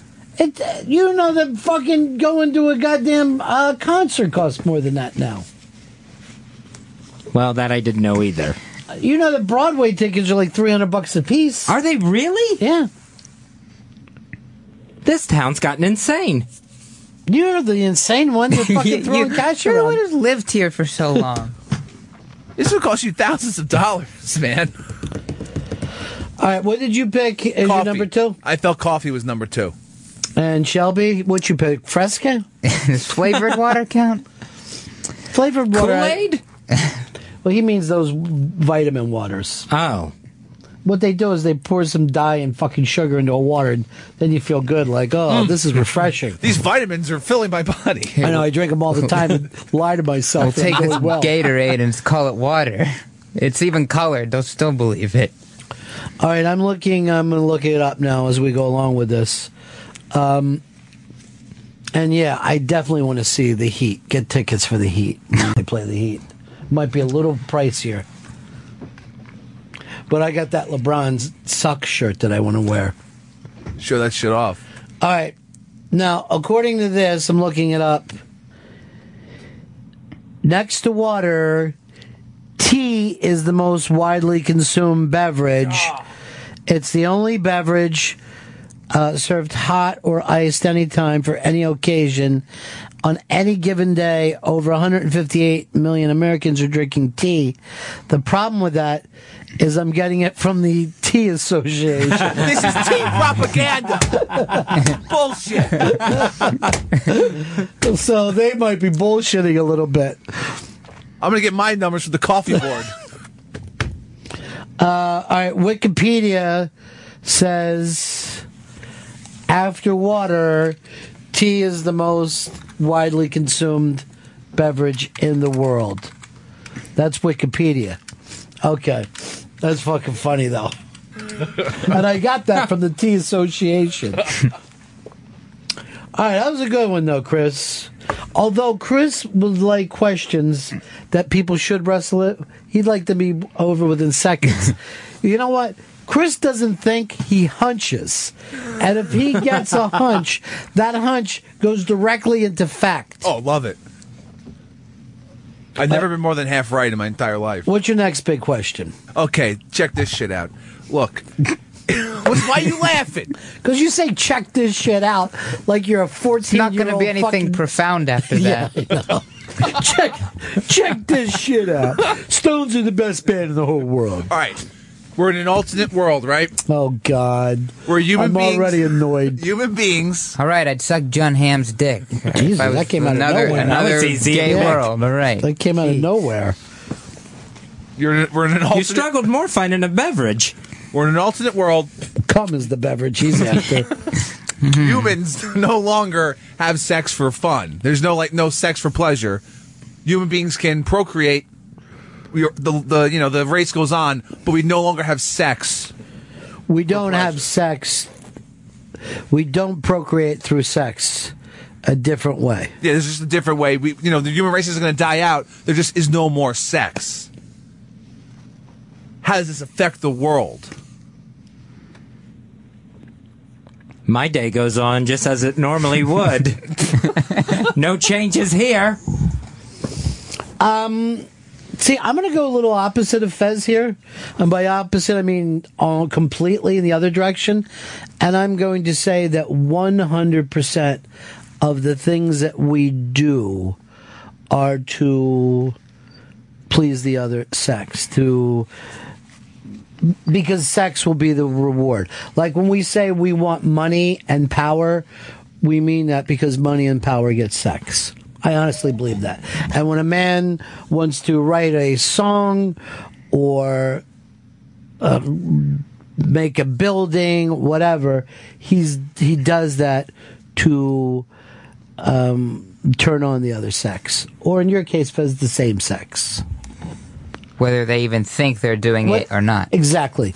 Everything, at the very least subconsciously, is driven by this makes me more sexually exciting. Like if you were thinking, oh God, is this outfit I'm wearing stupid? You're thinking, okay, if a guy would say it's stupid and then a girl that I like would hear that and then or a girl would just look at you and just go, look at that schlub, he doesn't care. It's why married guys will get too restful because they've taken outside sex off the table. So they start to dress terrible. They start to not give a shit one way or another. Agree or disagree? With clothes, I would disagree. I mean, overall. Oh. Overall, the thing that I'm going through, everything a guy does, and I'm going to guess women work at it a lot harder. I mean, women also try to be the most desirable, blah, blah, blah, and you're only doing that for sexual purposes. Would you agree or disagree? Well, I agree, and this would destroy industries. Like the makeup industry would essentially be blown out because what's the amount most people buy makeup for? Women to fucking look better, so men would find them attractive. But all right, but let's say they were wearing makeup and nice clothes to try to look better than other women. Is that still sexual or is that competitive? That's sexual it's competitive for sexual reasons. To be the hottest woman there. At the end of the day, what are they trying to accomplish? But I would go further and I would say most things would be taken off the table. Most things people do. Yeah, advertising would be so much Advertising would be destroyed. And even the arts. I don't think people would try to get ahead without sex as being the highest motivating factor. I think even the way that we're greedy for money means that we're greedy for sex. Free time would be blown. What would people do with their free time? Because I think in your free time, people are either trying to pick other people up or better themselves, maybe, to be able to pick someone up sexually. Well, alcohol sales would drop, and bars would go out of business. I think there'd be more drinking. I think there would be more alcohol sold and more razor blades because guys would be cutting their fucking wrists. So your alternate world would be extremely different from this one. Oh, it'd be wild. Now, Fez's even went from no change at all to, you're saying, you now see massive change. Yeah. I was thinking in my own life what it would change, but then, the complete landscape. Yeah, there would be so many things. I think movies would get hurt. There just wouldn't be the dating that goes on in movies. Everything would get hurt. There wouldn't be the dating that goes on in movies. Yeah, there would be a lot less dating if there was no sex. Well, marriage would be pointless, right? Pointless. There would be no more marriage. Pointless. This is a crazy Everything world. would be pointless. Life itself as we know it, we are motivated sexually. And when a guy wants all the money, what he really wants is all the women. It's stunning to me that since men have run this fucking country, pretty much since the beginning, you think we would have polygamy fucking locked down. I mean, if you could take to the fucking Mormons, the least fucking hip people were the only ones who came up with that idea. And then here's what bugs me about the Mormons. They won't menage with it. No, yeah, it's totally separate.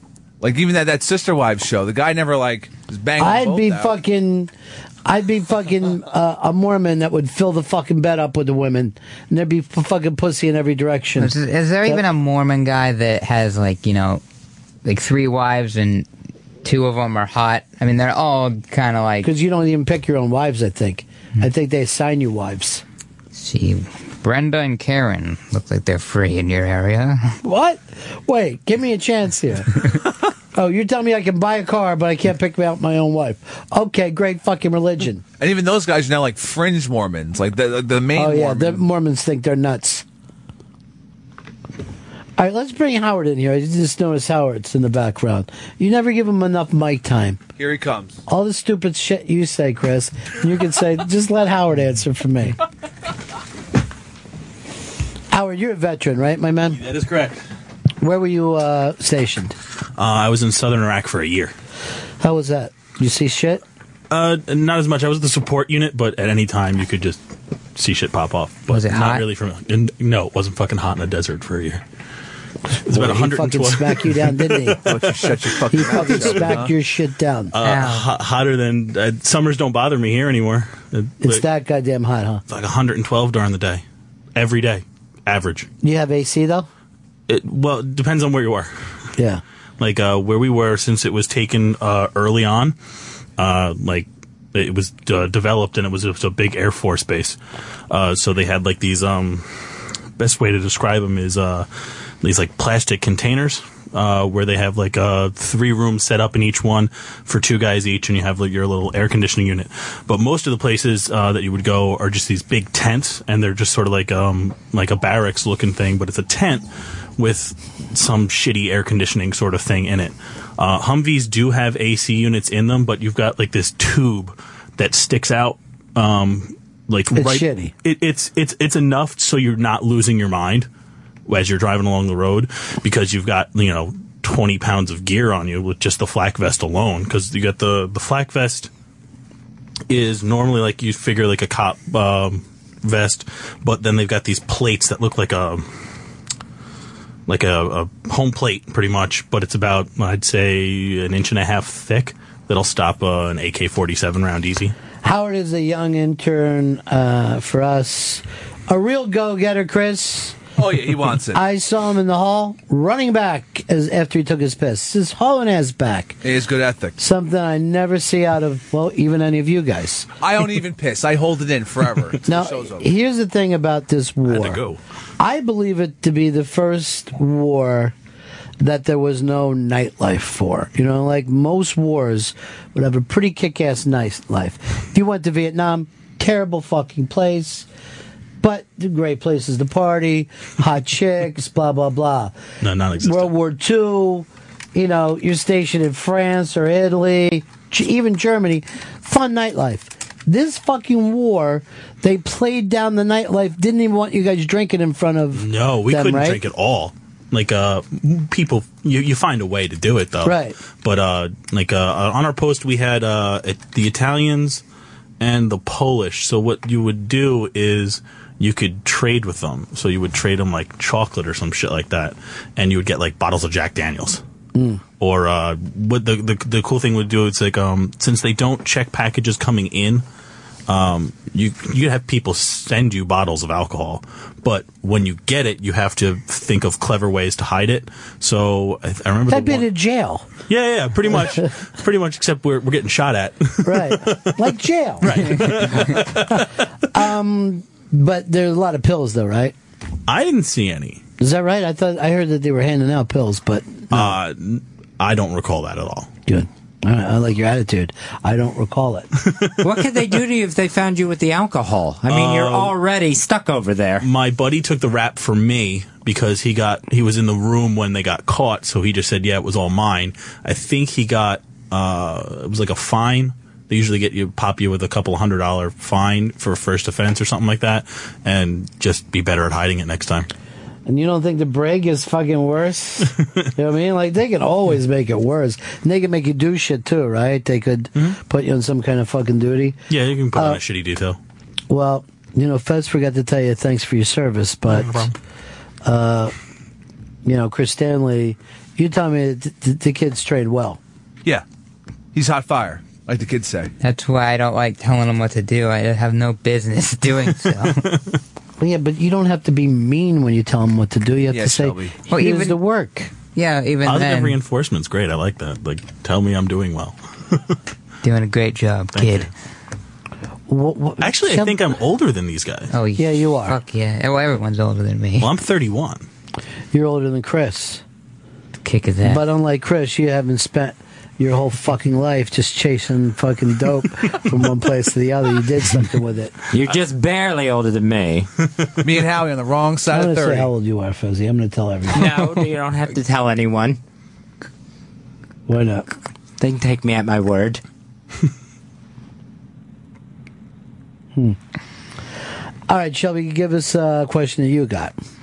Well, it's been really cold this winter, like the coldest winter. That's a statement. It's your problem, man. I've seen all these dogs, like outside of coffee shops. When I'm just walking down the street, people tie them up, and they look like really, really sad. And it, like, I know, like, could dogs even feel, like, what kind of feelings do they have? Kind of got into my mind. But what I started thinking was, do animals even know that they're alive? Do animals know that they're alive? You think animals think that they're dead? Well, like, I know that they're alive, obviously. They don't, but they, like, do they even know what death is? Like, can they even comprehend that sort of thing? See, that's an interesting question in the way that they fight to stay alive. Yes. But do they have a concept of death? Do they just kind of, are they just totally in the moment? Like when two dogs, they're best friends, they live together. When one of them dies, you can see the dog is obviously sad, but they even know that they are sad. They don't know why they are, really, but they even know what sadness is. I'm going to guess yes, but I don't know if they have, like, the memory. I don't think that they have the concept that we do. Now, having said that, it's still kind of even bullshit. You know what I mean? Yeah. I mean, you're guessing. But This is one of those, like, two-hit conversations, right? Yeah.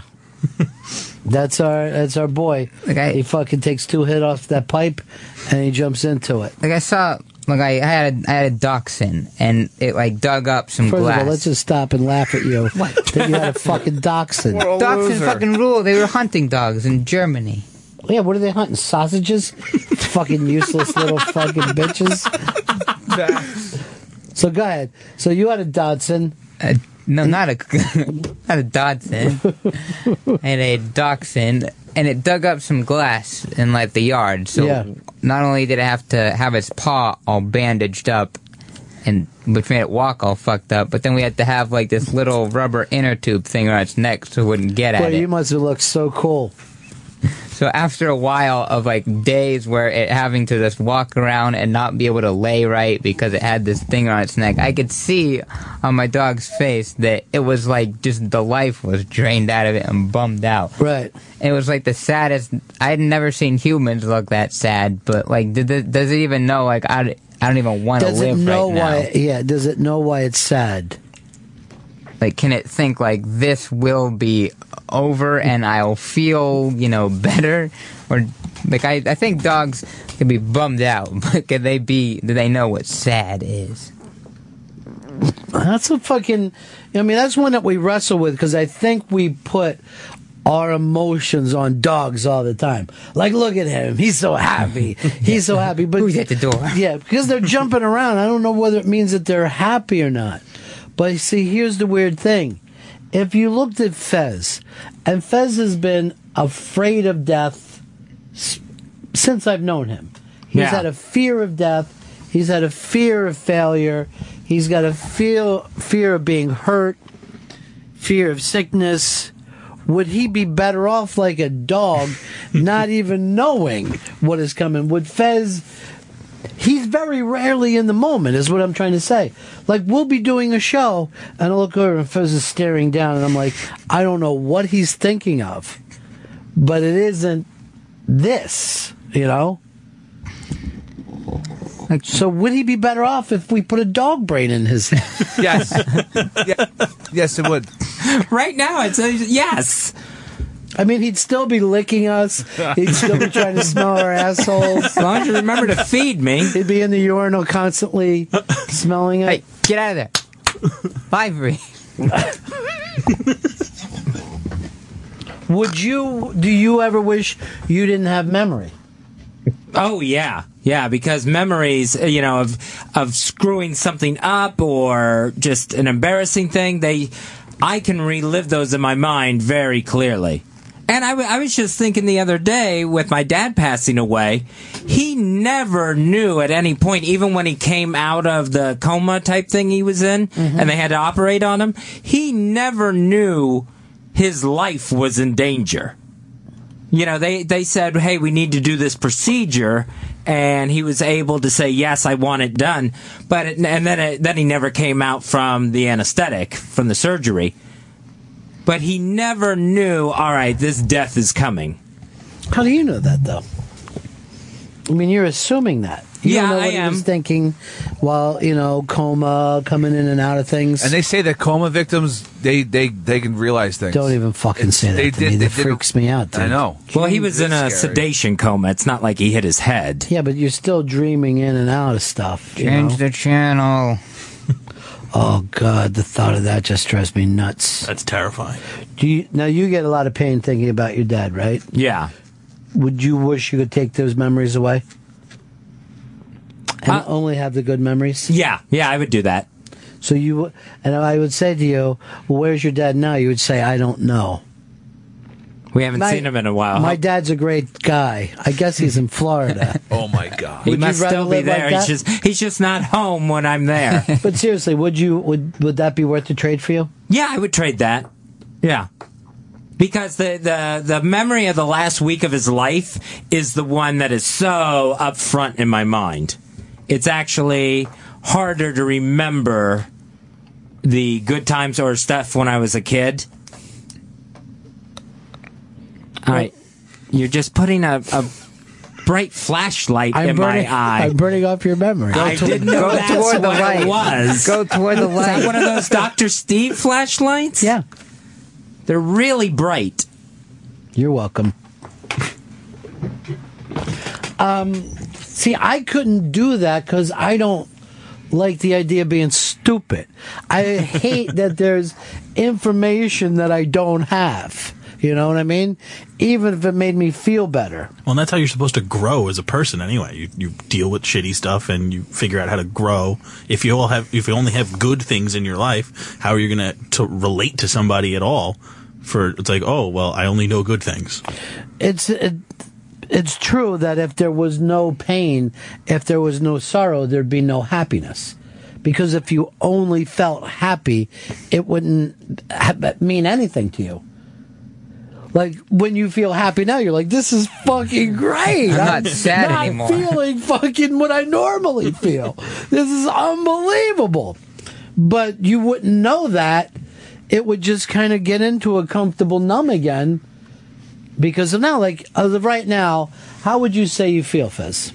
I would say I feel nervous and, anxious. So not a good feeling right now. And yet, you're completely safe. You know what I mean?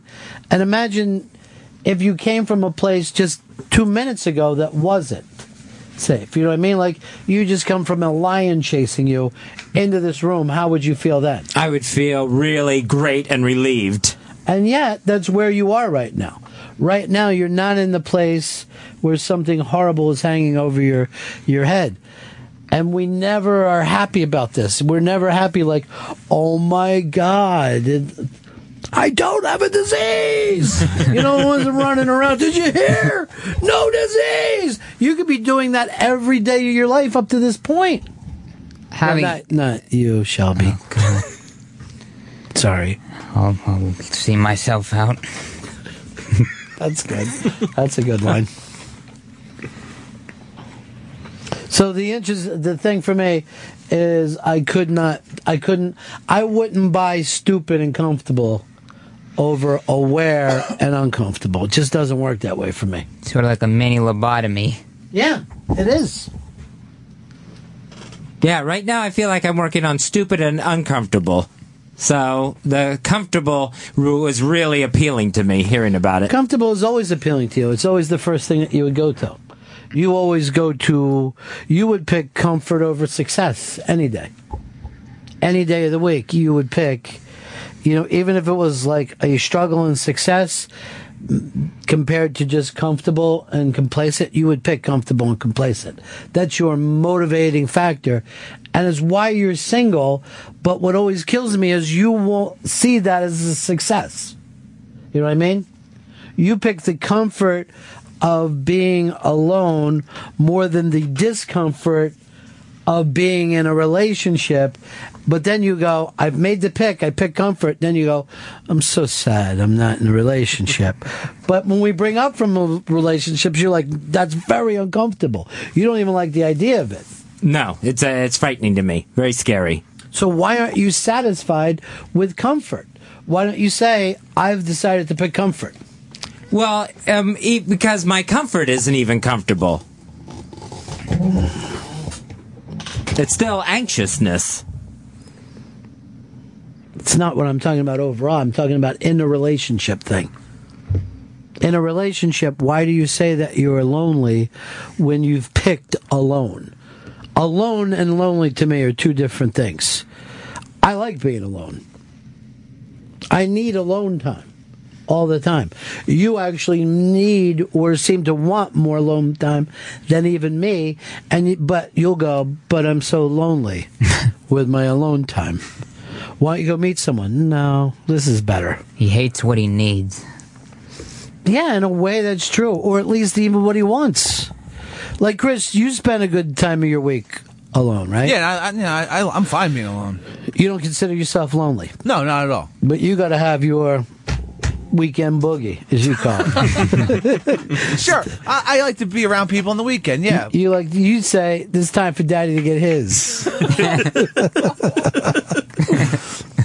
and that's not that much different time. Mm-hmm. Like he has his social weekend time, but he's very rarely social during the week. I mean, you'll see it in his job performance the next day. We'll know if he was with his friends the night before. What about you, Shelby? Does alone scare you or turn you off?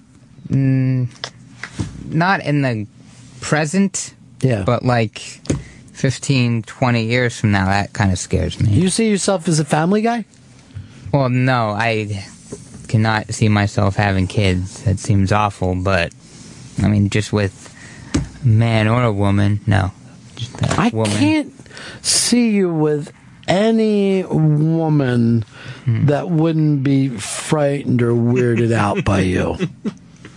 She'd probably have something wrong with her, obviously. Oh, yeah. We're not talking, some Probably, insane. I could see you with someone bound and duct taped. Someone else who can't, feel love, probably. Do you feel like you can't feel love? I don't have passion for things as strong as other people, I'd say. That's what? That's a fucked up sentence. It is. And that's coming from Chris. Yeah, I'm invented the fucked up sentence. I'm not saying this is the greatest thing I've ever seen, or this is like this. Well, you I don't told that feel like story not too long ago where you said the greatest moment of your life was a simple move that you made in a touch football game. Well, that was the first thing that came. I was going for stupid, probably. It was the only thing that came into your mind. That's all you have, dude. You were carried out of someone's backyard for fucking catching a Nerf ball and not having a guy touch you with two hands. Probably something else, but I don't know. I was probably just going goofy. What about you, Howard? Alone versus lonely? I can be alone. That's fine. I kind of need to be by myself, but I would like to have a family at some point. You're the only what I consider other heterosexual man in here. I'm definitely straight. Definitely. I said man. I am a man as well. You're like a straight boy. You live your life like someone who got out of college last week, Chris. You know you do. I'm living You're it still up. I know, like a boy. But here's the thing. What, men can't live it up? Your money still goes to slices of pizza, cigarettes, beers, and weed. You still run with the same fucking kids now since you were a fucking teenager. We ain't kids anymore. Nothing has changed. You live like a boy. Now, Fez lives like an 11-year-old boy. You live like a 19-year-old boy. I'll take that. I'm going to give you that much. Thank you. Shelby, I can't even figure out. Shelby does some absolutely bizarre, brave things, and another things that reminds me of almost an infant. I don't know where his head is. How do you use a stove? You don't know how to cook at all? Barely. I barely eat, so, I mean, why does the cooking pretty much go out the window at that point? See, Shelby reminds me of a foundling. Just some fucking baby left in a trash fucking bag. Sort of. That's accurate. Just take it not only one day at a time, one part of the day. Still alive. We made it home. I'm on it 3 hours at a time is the way I live my life. There's predators Howard, out I there. see as a young man. He's got the experience and success of his military service. He's using that to move on. And he has dreams of a family. You guys, relationship isn't even in your goddamn thing. He is actually thinking perhaps family. Ugh, sounds awful. I saw a thing today, though, makes it harder and harder. Bill Gates was saying even more jobs are going to disappear in the next 20 years. Most manual labor jobs will be gone, he says, because they'll be done by bots. And I was so annoyed to hear him call fucking robot overlords bots to make them friendlier. Well, he's going to be the guy who's friends with them. He'll be creating their software. He wants this to happen. I find nothing crazier than to see inside a factory that has no people today. You know what I mean? In the Amazon warehouses, they just have robots sliding around the floor, just finding whatever people are ordering off Amazon, and that's it. It's fucking scary. I think it's also scary looking to see these big ships come by on the East River, you'll see giant fucking ships, tankers and stuff, have 1, 2, maybe 3 guys on them. I used to fucking go to school in Marcus Hook Elementary School.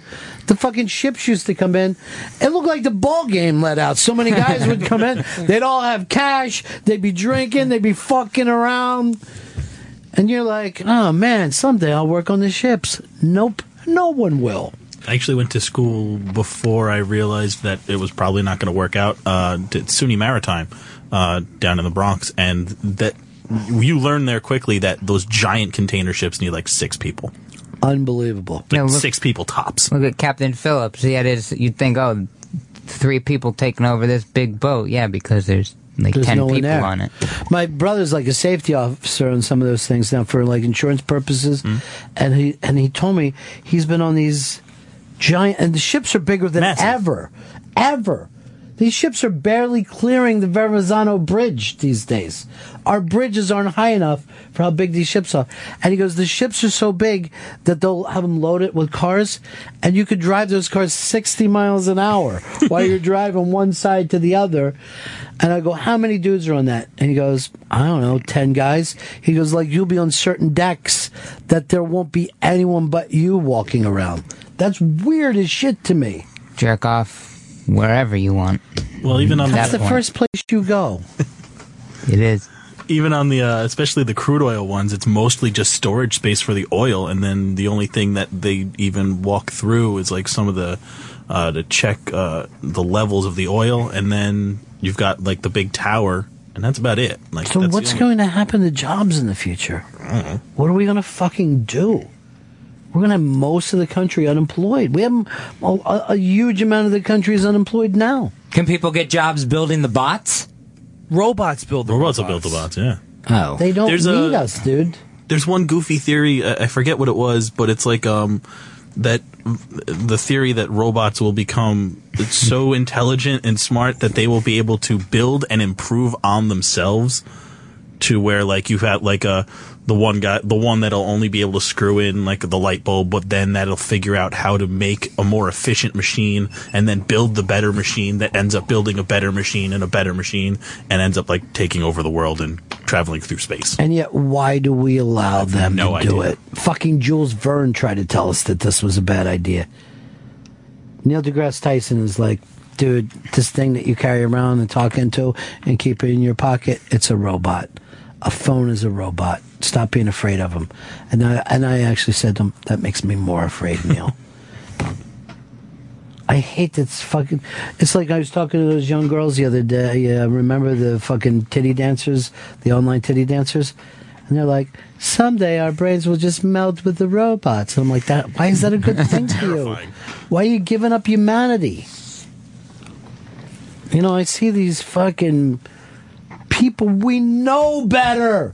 We know not to fucking turn this over, and we're doing it. We're crazy as shit. I'll get the Fez. Yeah, that's making me a little palm sweaty. Does anything make you feel good and comfortable? What is it when we're off the air? Because I see sometimes on the weekend you seem fine. Yeah, it's if I yeah, for some reason I've It's got it your job. down to Sunday. It's your job that makes you nervous. You got what down to Sunday? Sunday is when a Saturday I can be fine. Sunday panic comes in. Okay, so that's not what I even was talking about. So Saturday you're fine as long as you're not working. It's your job that you hate. No, I don't hate my job. I just get nervous. What? Why would your job make you nervous? Because everything does. I get nervous at home. I get nervous at work. It's the same. Yeah, but thinking about your job. I think of other things too that make me nervous. Well, tell us some of them. If all of a sudden I start having palpitations, I think, all right, I'm going to end up on the floor dead. No one will find me. That's justified. You've got experience for that. That makes me nervous. For some reason, I constantly think my building's going to collapse. There's so much construction on it going on all the time That What I about know this they're building? going to knock down those brick walls on top of me. What else? Someone breaking into the apartment if I hear a noise in the hallway during the night. I like to see someone break out of the apartment. There's no one in there but me. That's what I'm saying. That was the joke, that you would break out. Get it? I thought you meant I was holding someone hostage in there. No. I meant you're holding yourself hostage. Wait, are we sure there's nobody else in there? What else? That's about it. Just constant death thoughts. But if you don't believe in the threat of hell, as opposed to heaven, what's the fear of death, really? Of just not wanting to go through it. I have the feeling that dying is like the worst feeling ever. I don't know if it's going to be euphoric. Plus, you stop living. You make living sound like the worst feeling ever.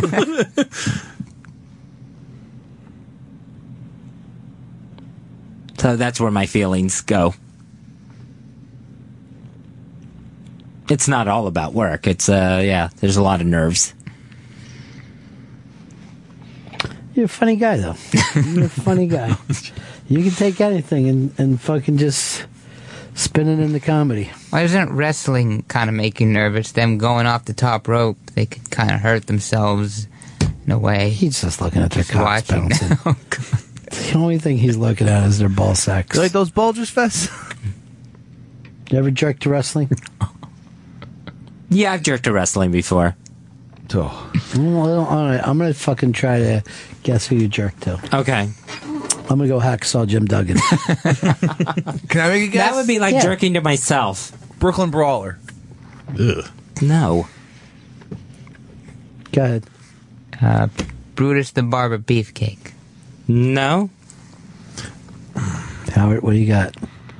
I'm trying to think of some of the older ones. Hockey Tonk Man. No. Jake the Snake? Is it Jake the Snake? The Iron It's not Sheik. Jake the Snake.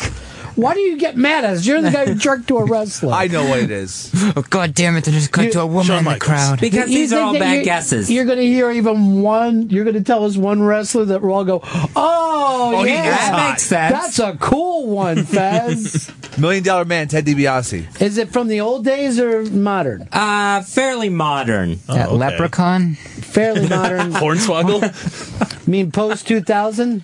Yeah. Post 2005? Yeah. All right, I don't Or have right any- around there. I have no idea who would be that. I was going to guess Papa Shango when he said modern. Edge? Yes. The Edge? Not the Edge from U2. Edge from Oh, too bad. WWE. Broke his neck pretty much. There's been a Randy Orton spank, too.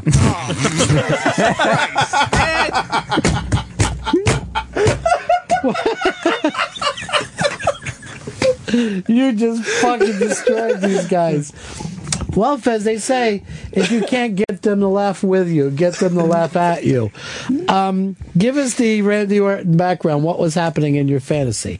It's one of those things of Randy's done with his match and follow him into the locker room. It's just, I see him in the shower and it goes from there. You say it's just one of those things, like anyone can identify, and goes from there. How? He's in the shower, he's soaping up. Then what happens? I end up soaping him up. Why? Well, it's just, he lets me.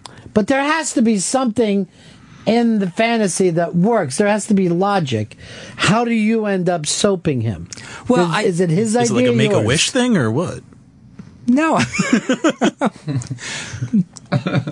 Yeah, I think that was the picture I jerked to. Yeah, because it's, Oh my God. yeah, almost like I'm working there as a trainer and I'm like soaping him up, What rubbing trainers? out some Wait, hold muscles. on. What trainers do they have in the WWF? He's their offensive coordinator for fucking Orton. Good match out there tonight, Randy. All right. Let's stretch out those hammies. Cool down workout. You don't want to get tight. And then what happens? So you're stretching them out, and what goes on, Fez? And then I get the soap and I start soaping him down and I'm washing the upper body and I work my way down. And then we hook up. Come you want on, more give us some- details? Yes. Well, then I end up blowing him. Yeah. Oh. And then he's got me in the shower. That next thing you know, well, I've already undressed if I'm in the shower with him. I forgot that part. And then he's doing me from behind in the shower. So you're the bottom. Yeah. What? So you blow him and then Randy you is obviously a top. How did your nut ever get off here?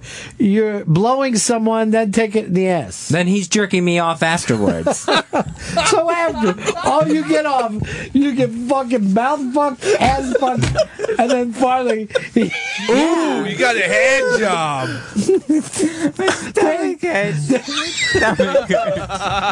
Shelby is losing it. He also has wood. She always had the same fantasy.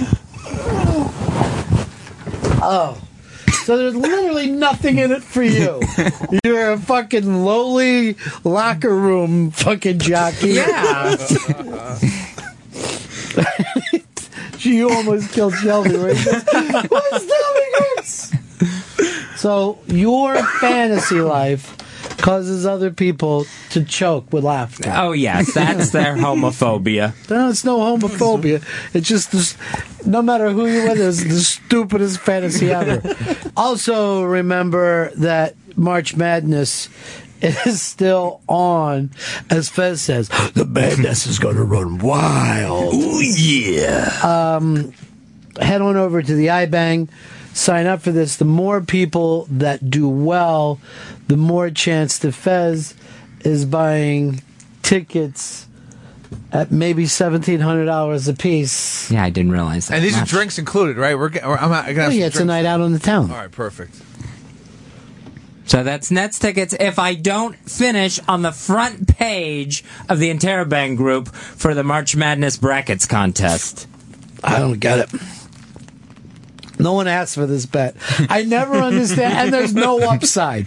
If he finishes there, if anything, his coworkers are pissed at him. Then it's bragging rights.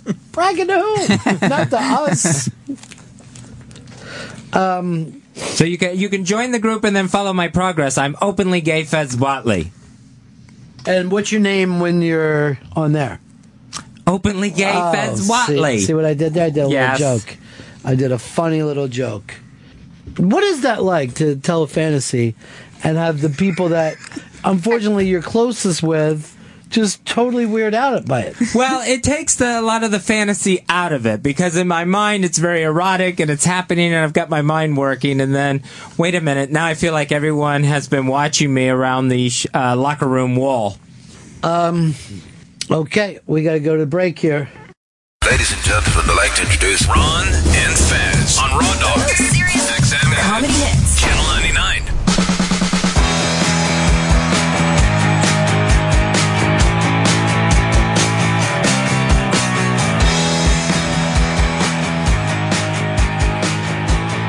It's the Ron and Fez Show, 866 Ron Zero Fez, 866 Ron Zero Fez.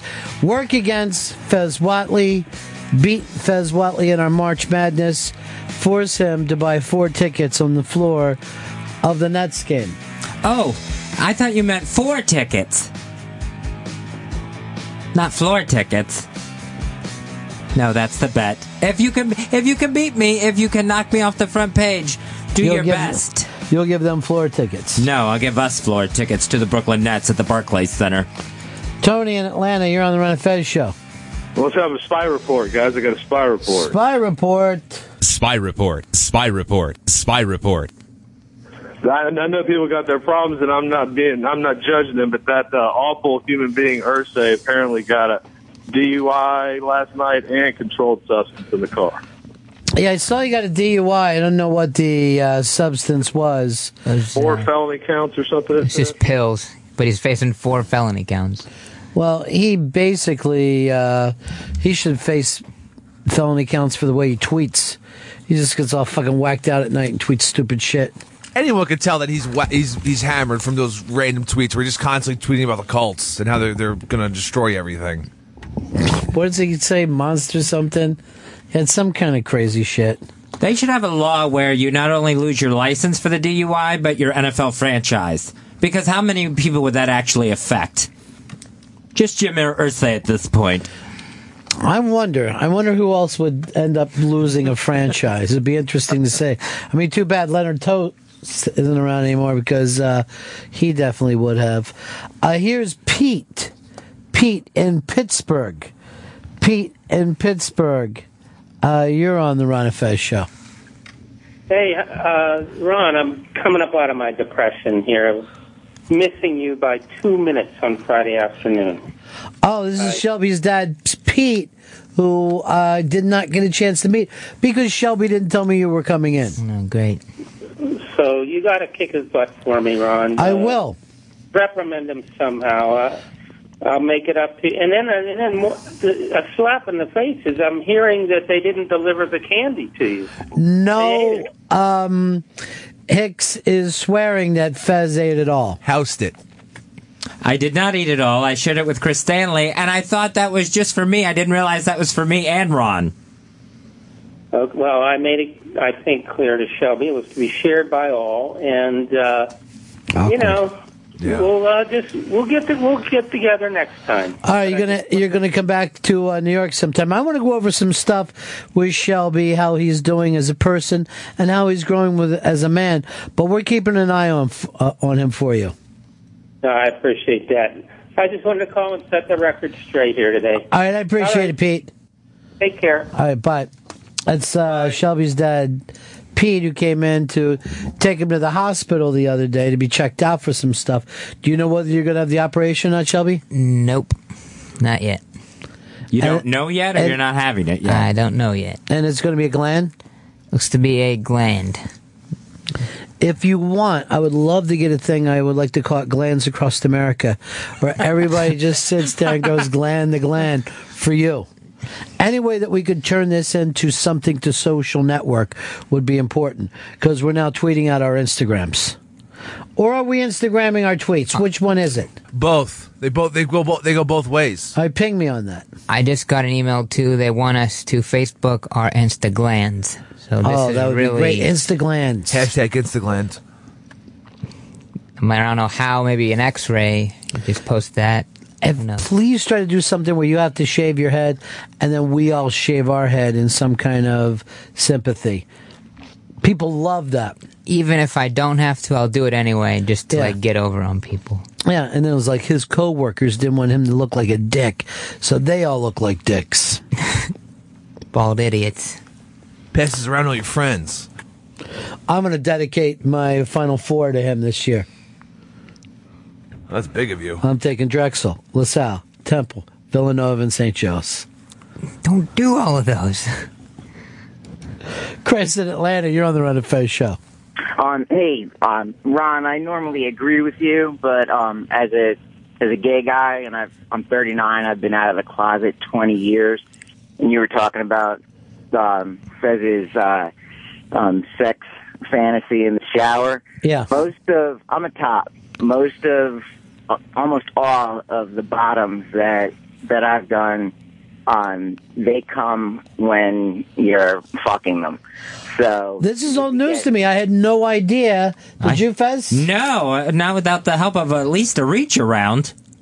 No. Usually the guy, even if he doesn't have a full hard on, he'll come before I do. He'll say, "Yeah, keep going," and what he's doing is jerking himself off, or this is, I don't know, maybe a talent, kind of embarrassing to admit on national radio, but I can also, blow him at the same time. But wait, how are you going to blow him if you're banging him in the ass?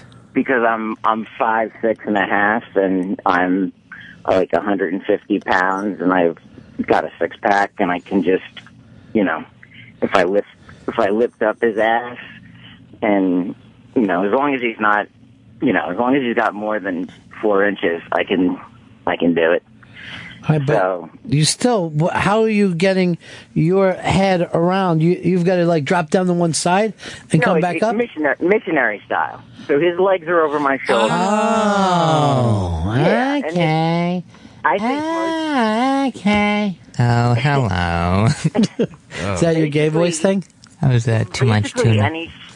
I'm sorry. Oh, go ahead. No, go on about the blowing and the fucking. Basically, any gay dude without a that's not tall, without a beer belly can do that. That'd be you, Fez. No, I have the belly. It's just not from beer. And can I touch on one other thing? I know you guys weren't talking about it. I don't want to get all serious, but Fezzy, I'm an attorney, criminal defense lawyer for 15 years, and I got to say, the F word is and I, out of respect, I'm not saying it for you, but it's my favorite word in the whole world. I mean, every single one of my friends, if they call me up, I see their number, answer the phone, I'm like, "What's up, faggot?" And they're like, "Thought you weren't going to say it." Twice. Wait, how do you say it to them when you answer the phone? "What's up, faggot?" Okay, thanks for being a drop. Is it like this? Like, "Hey, what's up, faggot?" Sort of like that. You're not gay. You're not allowed to get away with it. Could we say that to Fez and it would be cool? I think you ought to embrace it, Fez. I would love to embrace it. I just hate it so much. What do you hate about it? I don't know if you ever got it. Like, after you came out, I sent you a nice long whatever on the iBang, saying if you need a friend or you need, and believe me, I'm not. Have you ever pulled over in Atlanta? What's that? If he ever gets pulled over in Atlanta, he has somebody there for him. Well, no, I mean, I've been up there. I mean, I've been in your studio. I mean, I've been on the O&A show before. Visiting Jimmy. I'm sorry. All right, so you got a buddy here, Fez. If you want to hear the F word, that's your big problem, though, right? Yeah, I don't like the word, Chris. All right, thanks, Chris. All right. Thanks for visiting. All right, 866-RON-0-FEZ. 866-RON-0-FEZ. This is the Ron and Fez show. Your chance to win our March Madness. And March Madness, when it starts, it's so funny how excited everyone is. And then with 2 games, it drops off because people are so bummed out that their goddamn picks have shit the bed already. I can't get enough of it when it starts. And just trying to figure out... Who are you picking to win it all? I'm looking at Wichita just because they got that number 1 seed. They look because of Wichita linemen? That too. Well, who are you picking, Shelby, to win it all? Florida. Gators. I was looking at the Gators too. Since I got Nets floor seats on the line, I'm taking number 1s all the way through my Final Four with Florida winning. Can we all bring dates? No, it's just for us guys. I thought it'd be fun to just double the price of this thing. I'm down. Plus, you know me, I like to keep my feet up. Well, I could bring a footstool or something. I don't think we need to bring buy an extra seat. Is the gay guy still playing for the Nets? Yeah, he's going to be there for the rest of the season. I'm going to heckle him. I got the perfect one. I just got it from Chris. Hey, faggot! What's up, faggot? That could be great for everybody. Because that helps you, though, right? No, it doesn't help me hearing it over and over again. And it's starting as a chant at a game isn't going to help either. What's up, faggot? What's up, faggot? Oh, the Barclays Center is rocking tonight in Brooklyn. Charlie, you're on the Ron and Fez show. Ronnie B, that guy physically threw himself at Fez. He talked sex. He talked friends. He did everything but Fezzy, please take down my phone number. I think sex grosses Fez out. 100%. He does not want any part of the physical act. He wants to hold hands. He wants to go to dinner. He wants to watch wrestling. But the sex part is the remotest thing from his mind. I would agree with you. Why does it upset you so much, sir? Fez, that guy can bang you and blow you at the same time. Because here's the thing, Fez. Every time a guest comes in here, it turns into the advice show with Fez and how to help him get dating. And if a guy comes up and starts saying, oh, this is what I do sexually, and you're just treating it as if it's nothing, you don't come off as a gay. Like if a woman came in here, and she started saying, oh, I like to fucking cup a guy's balls while I'm fucking riding him, and he's giving me anal, we'd picture ourselves as that. Huh? You mean here? Right here on this? But Fez just took it as, yeah, oh, that's weird. That's weird that you can pull that off. Do this in a bed?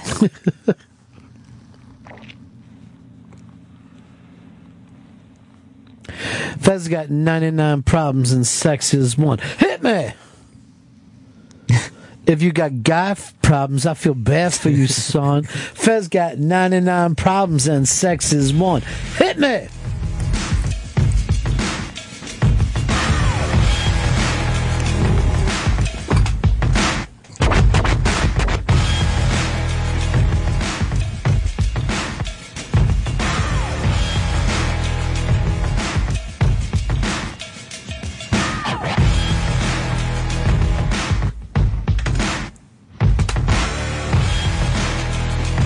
That's great.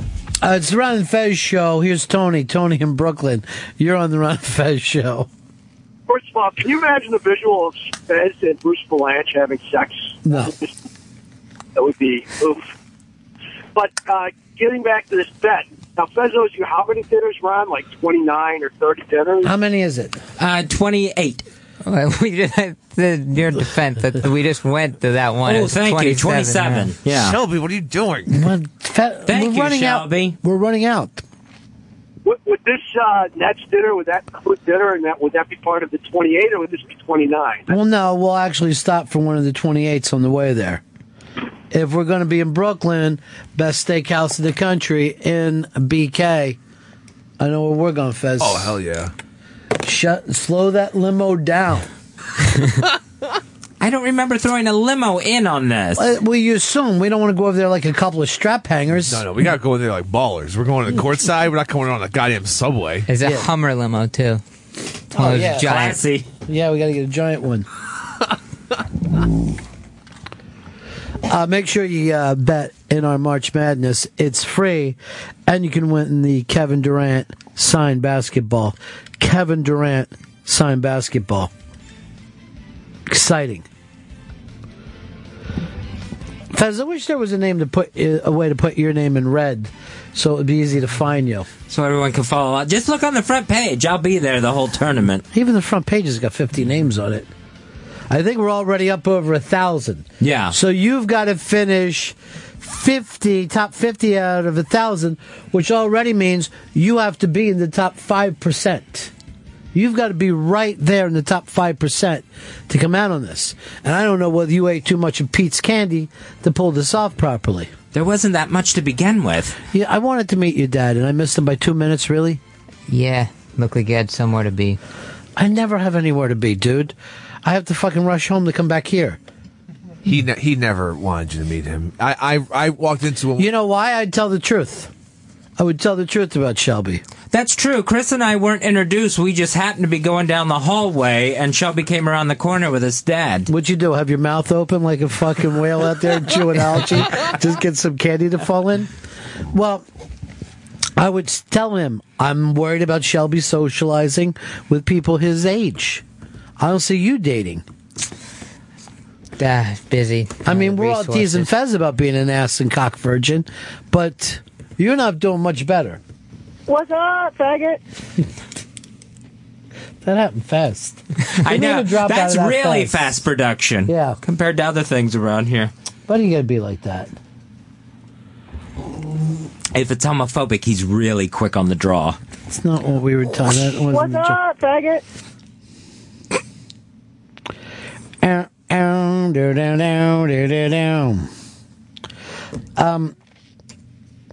So you're taking Florida to win it all. Yep. They've been in the Elite Eight like 3 straight years, so I know. Might as well pack up a championship for that. After a certain point. And you know, it's always like those players always end up leaving and going to the pros, so they're kind of restarting. You know, we sat around and talked about what team is best at football and basketball. Now I'm thinking it's Florida. Your Michigan State was really right on, except for I don't think they do enough in football. Yeah, I mean, I can't think of when they won the Big Ten. So, yeah, there's always people ahead of them to challenge just for the conference title. Duke is attempting to put together a football program. Yeah. What about Texas? They always seem to do well in both. It's got to be a massive school. If it USC, I think, makes a run at both. UCLA could be thrown in as carrying. Not really at the top of either place anymore, but competitive in both. Notre Dame attempted for a few years. Now they gave up both sports. So they don't even care anymore. Well, they're doing really well in communion. There's a kid that went in and had 18 wafers. What?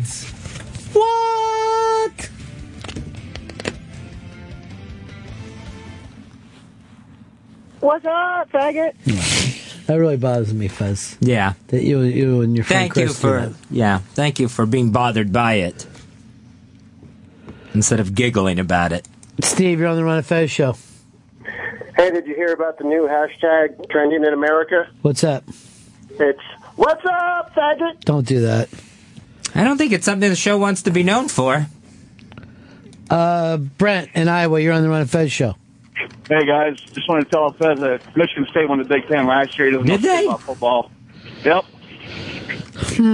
So they're a threat in both, right? Well, that's right. They went to the Rose Bowl. You're right. I thought you gave up watching college football. Well, I guess I did because I couldn't remember that fact. What are you writing up in there? Just trying to see what's trending right now. Don't worry about what's trending. I don't want to trend every 5 seconds. It's important. I don't want it to be important. I don't want to tweet my Instagram. Tyler, Sacramento. Ronnie, Oklahoma and Oklahoma State, especially over the past 10 years, they both had really good football and basketball programs. You know, what's his name? Blake Griffin came out of Oklahoma. Their football team's always up there. And Oklahoma State, that's a team you just don't want to play, especially with that one kid going around pushing fans. I think it's a good call. I think you pulled it off. Now Oklahoma finally has a pro team that might win it all. Oklahoma. This is what it should have as like license plate. Oklahoma. We're no longer the steers and queers joke. I don't think they'd print that. How about this? Oklahoma. We suck championships, not cocks. Oklahoma. That could get at least like one of those wraparound bumper stickers. I'd definitely love to be fucking governor of Oklahoma. I'd probably just go there with a lighter and fucking people would think I was a god. It can't be hard to run that fucking place. Where's some place that you feel like you could go and run if you showed up there? Fez, what? I'm going to go to you first. If you just showed up, you feel like you'd be the fucking hippest guy in town.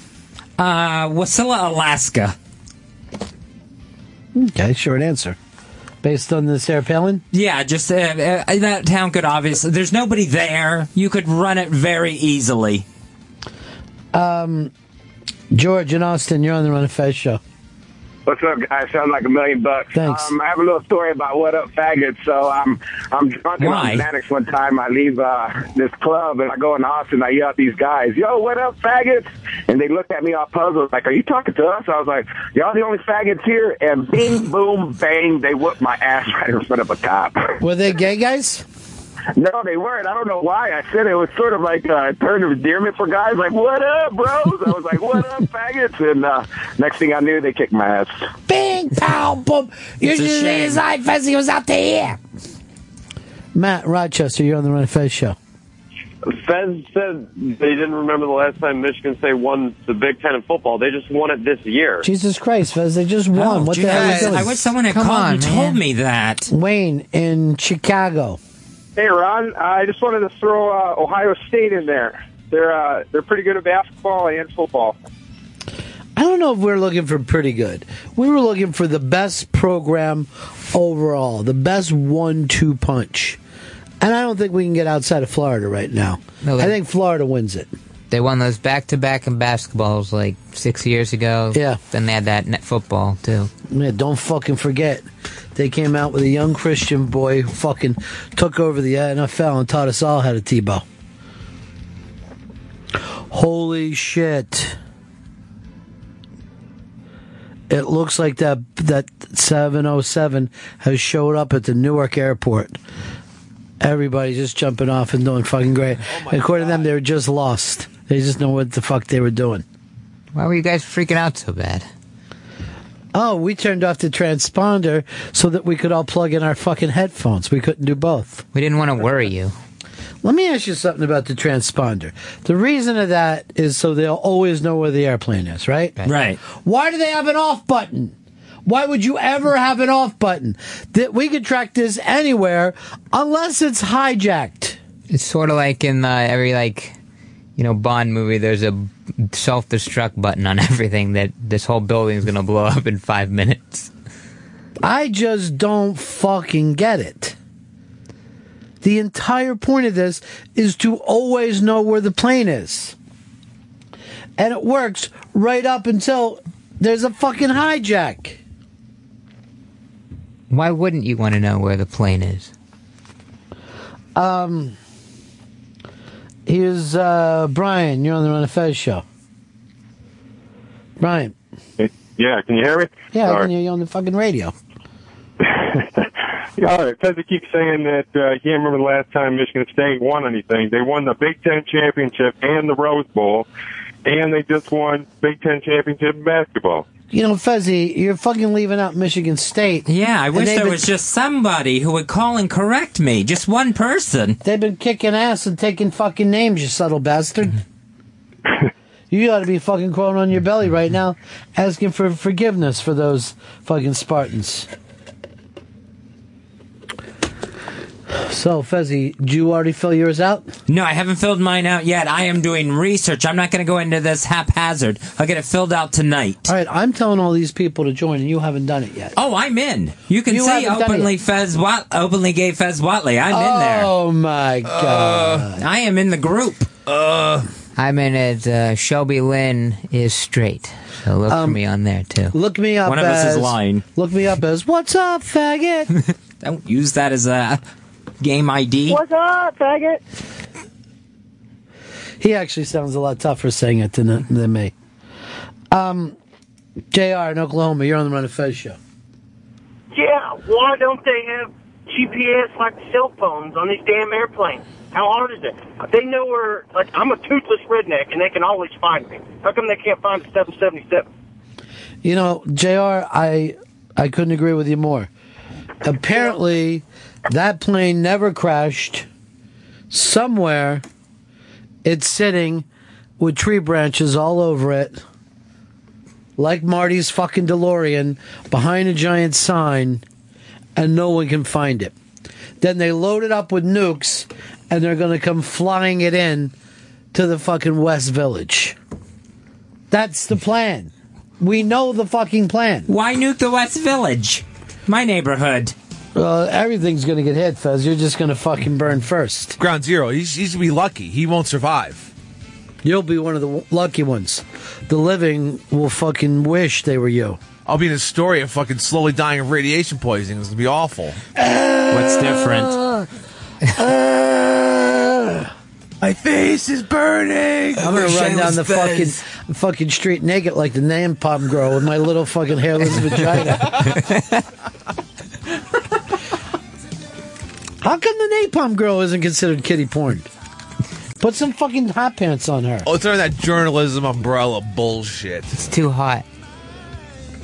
Here's Bunny in Tampa. Hey, Fez, I don't know if you remember this, but also last year, Michigan State won Publishers Clearinghouse. How the fuck did you miss that, Fez? They did fucking great. That's you right, never the even balloons bring were at him on even once. The big check was at the university door. Damn. What is with you, Fez? In other words... What's up, faggot? That's what they're saying right now in the St. Patrick's Day parade. I don't understand how the fucking Irish could be anti-gay when they all look gay to me. Fucking red hair, freckles. The only thing they're missing is a face full of cum. Do they wear kilts or... Oh, no, it's Scotland. Oh, what are sucking and fucking and licking and sucking and fucking and licking and picking. Fucking crazy animals. Look, they don't come off as gay. They fucking cry when they drink. They love their moms. They fucking worship their moms. They piss the bed at night. Foxborough Baptist should be... Love rainbows. And they're ready to fight at a fucking drop of a hat. Queer Nation. Ireland, more like Queer Nation. What are they doing for fucking Phelps? What's the family? The family with him? When Fred Phelps dies, we ought to go protest this fucking funeral. And just write another dead fag. Just standing outside the house.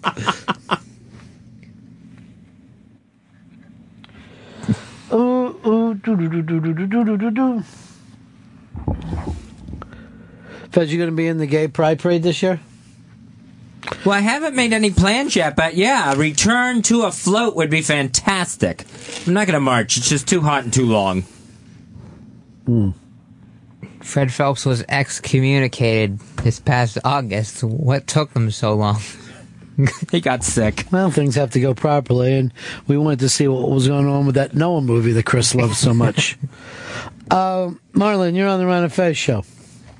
Hey, guys, Fez fucked up. Michigan State just won an Emmy like 2 weeks ago for Best Picture. They, An Emmy, huh? You are... The thing about Michigan State is they're the only college in America with the EGOT. Emmy, Grammy, Oscar, Tony. Let it go. Let it go. I haven't even fucking understand that song, why people love it so much.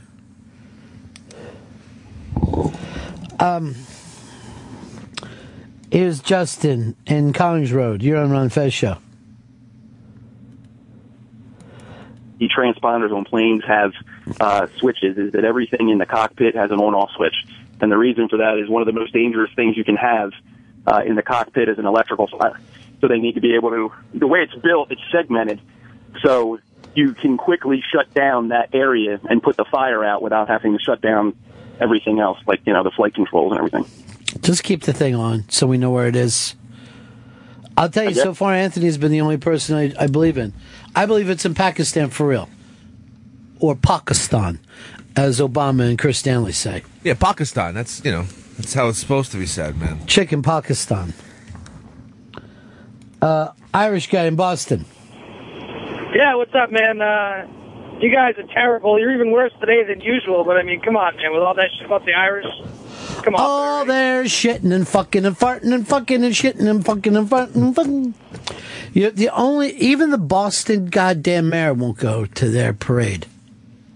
It's a train wreck out there. And we're watching on the TV. There's no one there. You know why? Guinness ain't there. Heineken, Sam Adams. They're going to have to gay the fucking parade up to get their booze back. You guys want all your liquor. As usual, Irish guys, you're going to have to blow someone earlier in the night. But seriously, Fez, with the amount of bitching that the gays do, you're going to have people disliking you more and more. You can't force your way into a party that somebody doesn't want you to be at. The party's supposed to be for everybody. No, it isn't. It's a fucking St. Patrick's. They don't even let the Protestants into that fucking parade. This was an Irish Catholic parade from day one. You got to give it to them. Let them have your day. Then you got the gay day. Where you guys are down there, you're wearing fucking short shorts. Dancing. Yeah. Grinding. Like they say in those... Keep talking. No oldies. The exact opposite of the oldies. Mark, you're on the Ron and Fez show. Hey, Ron. Hey, Fez. Hey, I just wanted to say two quick things. The first thing is the number one in basketball and football is Florida State, not Florida. The second thing is just about the whole Malaysia flight thing. To be honest with you, it's just a diversion from the government, man. I'm not trying to be a conspiracy guy, but to be honest with you, it's just something to fuck with your head so they can go into Ukraine and Russia and deal with that shit while we're occupied worried about a fucking plane. I don't know whether anybody saw the Vice program over the weekend. Yeah, I saw it. But you want to know why we're broke? Look at the money we've wasted in fucking Afghanistan. Look at the $100 billion fucking aid. that we've wasted in Afghanistan. Might as well just burn that cash. It was fucking terrible. Or basically giving it to the terrorist, because that's where it all fucking ends up. And again, why is Vice doing this and not MSNBC? Why is Vice being able to pull this documentary off and not CNN or Fox News? You're an embarrassment, news people. Well, somebody tweeted something kind of offensive, so they got to get on that. Do me a favor, retweet that. Okay. I want to retweet everything that's offensive, because then we'll get retweeted. Everyone, please retweet our tweets, and then retweet those retweets. Tweet the retweets. Yeah, well, hold on. Tweet Let's do the it again. retweets.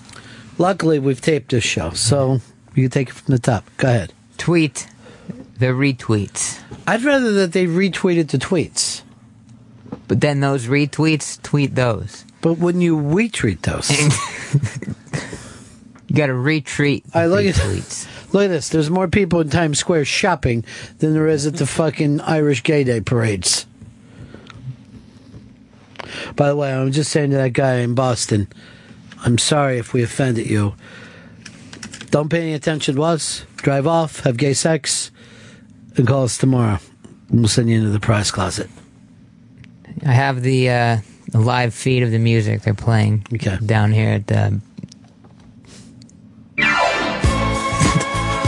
All right, that's the St. Patrick's Day parade going by. It's one of the marching bands.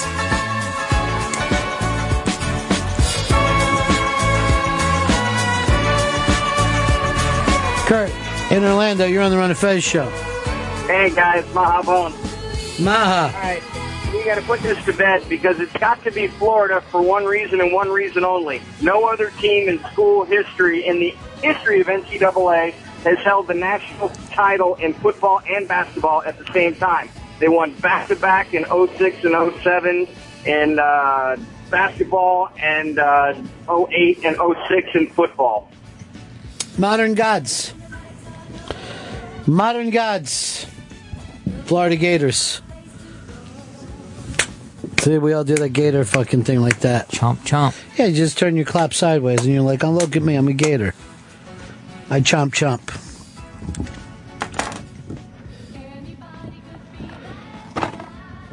Why, you tell me, Shelby, why your dad's candy for everyone would Fez decide just belonging to him?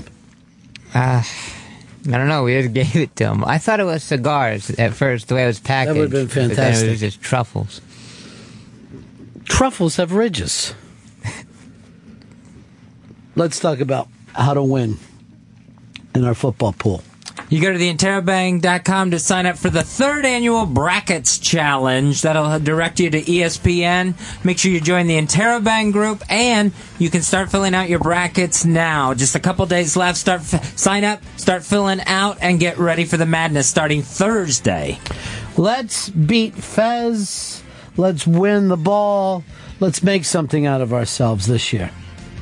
You can't enjoy this sport unless you have a bet down. Here's a way for you to win basically a trophy, a beautiful basketball, free. Free. And everyone can enter up to 10 times, 10 different entries per person. You don't have to do that, though. I enter once, like a rock and roll star. All right, I think we got to get out of here today. I want to thank the folks we talked to over the weekend for the David Brenner Tributes show. Bobby Slayton, Jimmy J.J. Walker, Gary Goldman, Kevin Pollak, Jeffrey Gurian for helping so much, Chris Mazzelli, owner of the Gotham Comedy Club, the great Alan Zweibel, one of the finest writers, Rick Newman, who started Catch a Rising Star, Bud Friedman, the man who started the Improv, the wonderful Eddie Brill, and Bernie Furshpan, owner of the Metropolitan Room, all called us Saturday night to as part of the tribute for David Brenner. We've also been asked if we could send that over to David's family, so that they would like to hear it, Chris. We'll take care of that today. Do me a favor, if you send any of the stuff today, take out some of the gay bashing that Fez did and the gay baiting that I did with the Boston guy. Will do. Like, take out Shelby playing Dancing Queen and saying that's the parade going by. Oh, yeah, that won't make it. You find it for searching for David Brenner on demand. Obviously, it's not under the name Ron and Fez. And then you search for it by Unmasked. The time that I sat down and talked with David Brenner. So, on demand, search for David Brenner and Unmasked. Thank you guys so much for being here today. We'll be back in here tomorrow. Fez Whatley is going to do I bet he does every Tuesday, smash grapefruits with his bare hands. Just actually squeeze grapefruits. The guy's got incredible hand strength. These are the pink ones, too. They're tougher to squash. That's it for us. We're going to let it go out with the pink ones are tougher to squash. To let everyone know. It's been a hell of a show. Chris? Yeah? Turn off the transponder. I'm taking this motherfucker to Pakistan. Let's go. That's the end of my show. Dong. You know what you've been doing? You've been listening to the Ron and Fez Show. It's now over, but don't worry. You can listen again and again on SiriusXM On Demand. Go to SiriusXM.com/on-demand. Listen to Ron and Fez whenever you want. Go to SiriusXM.com/on-demand.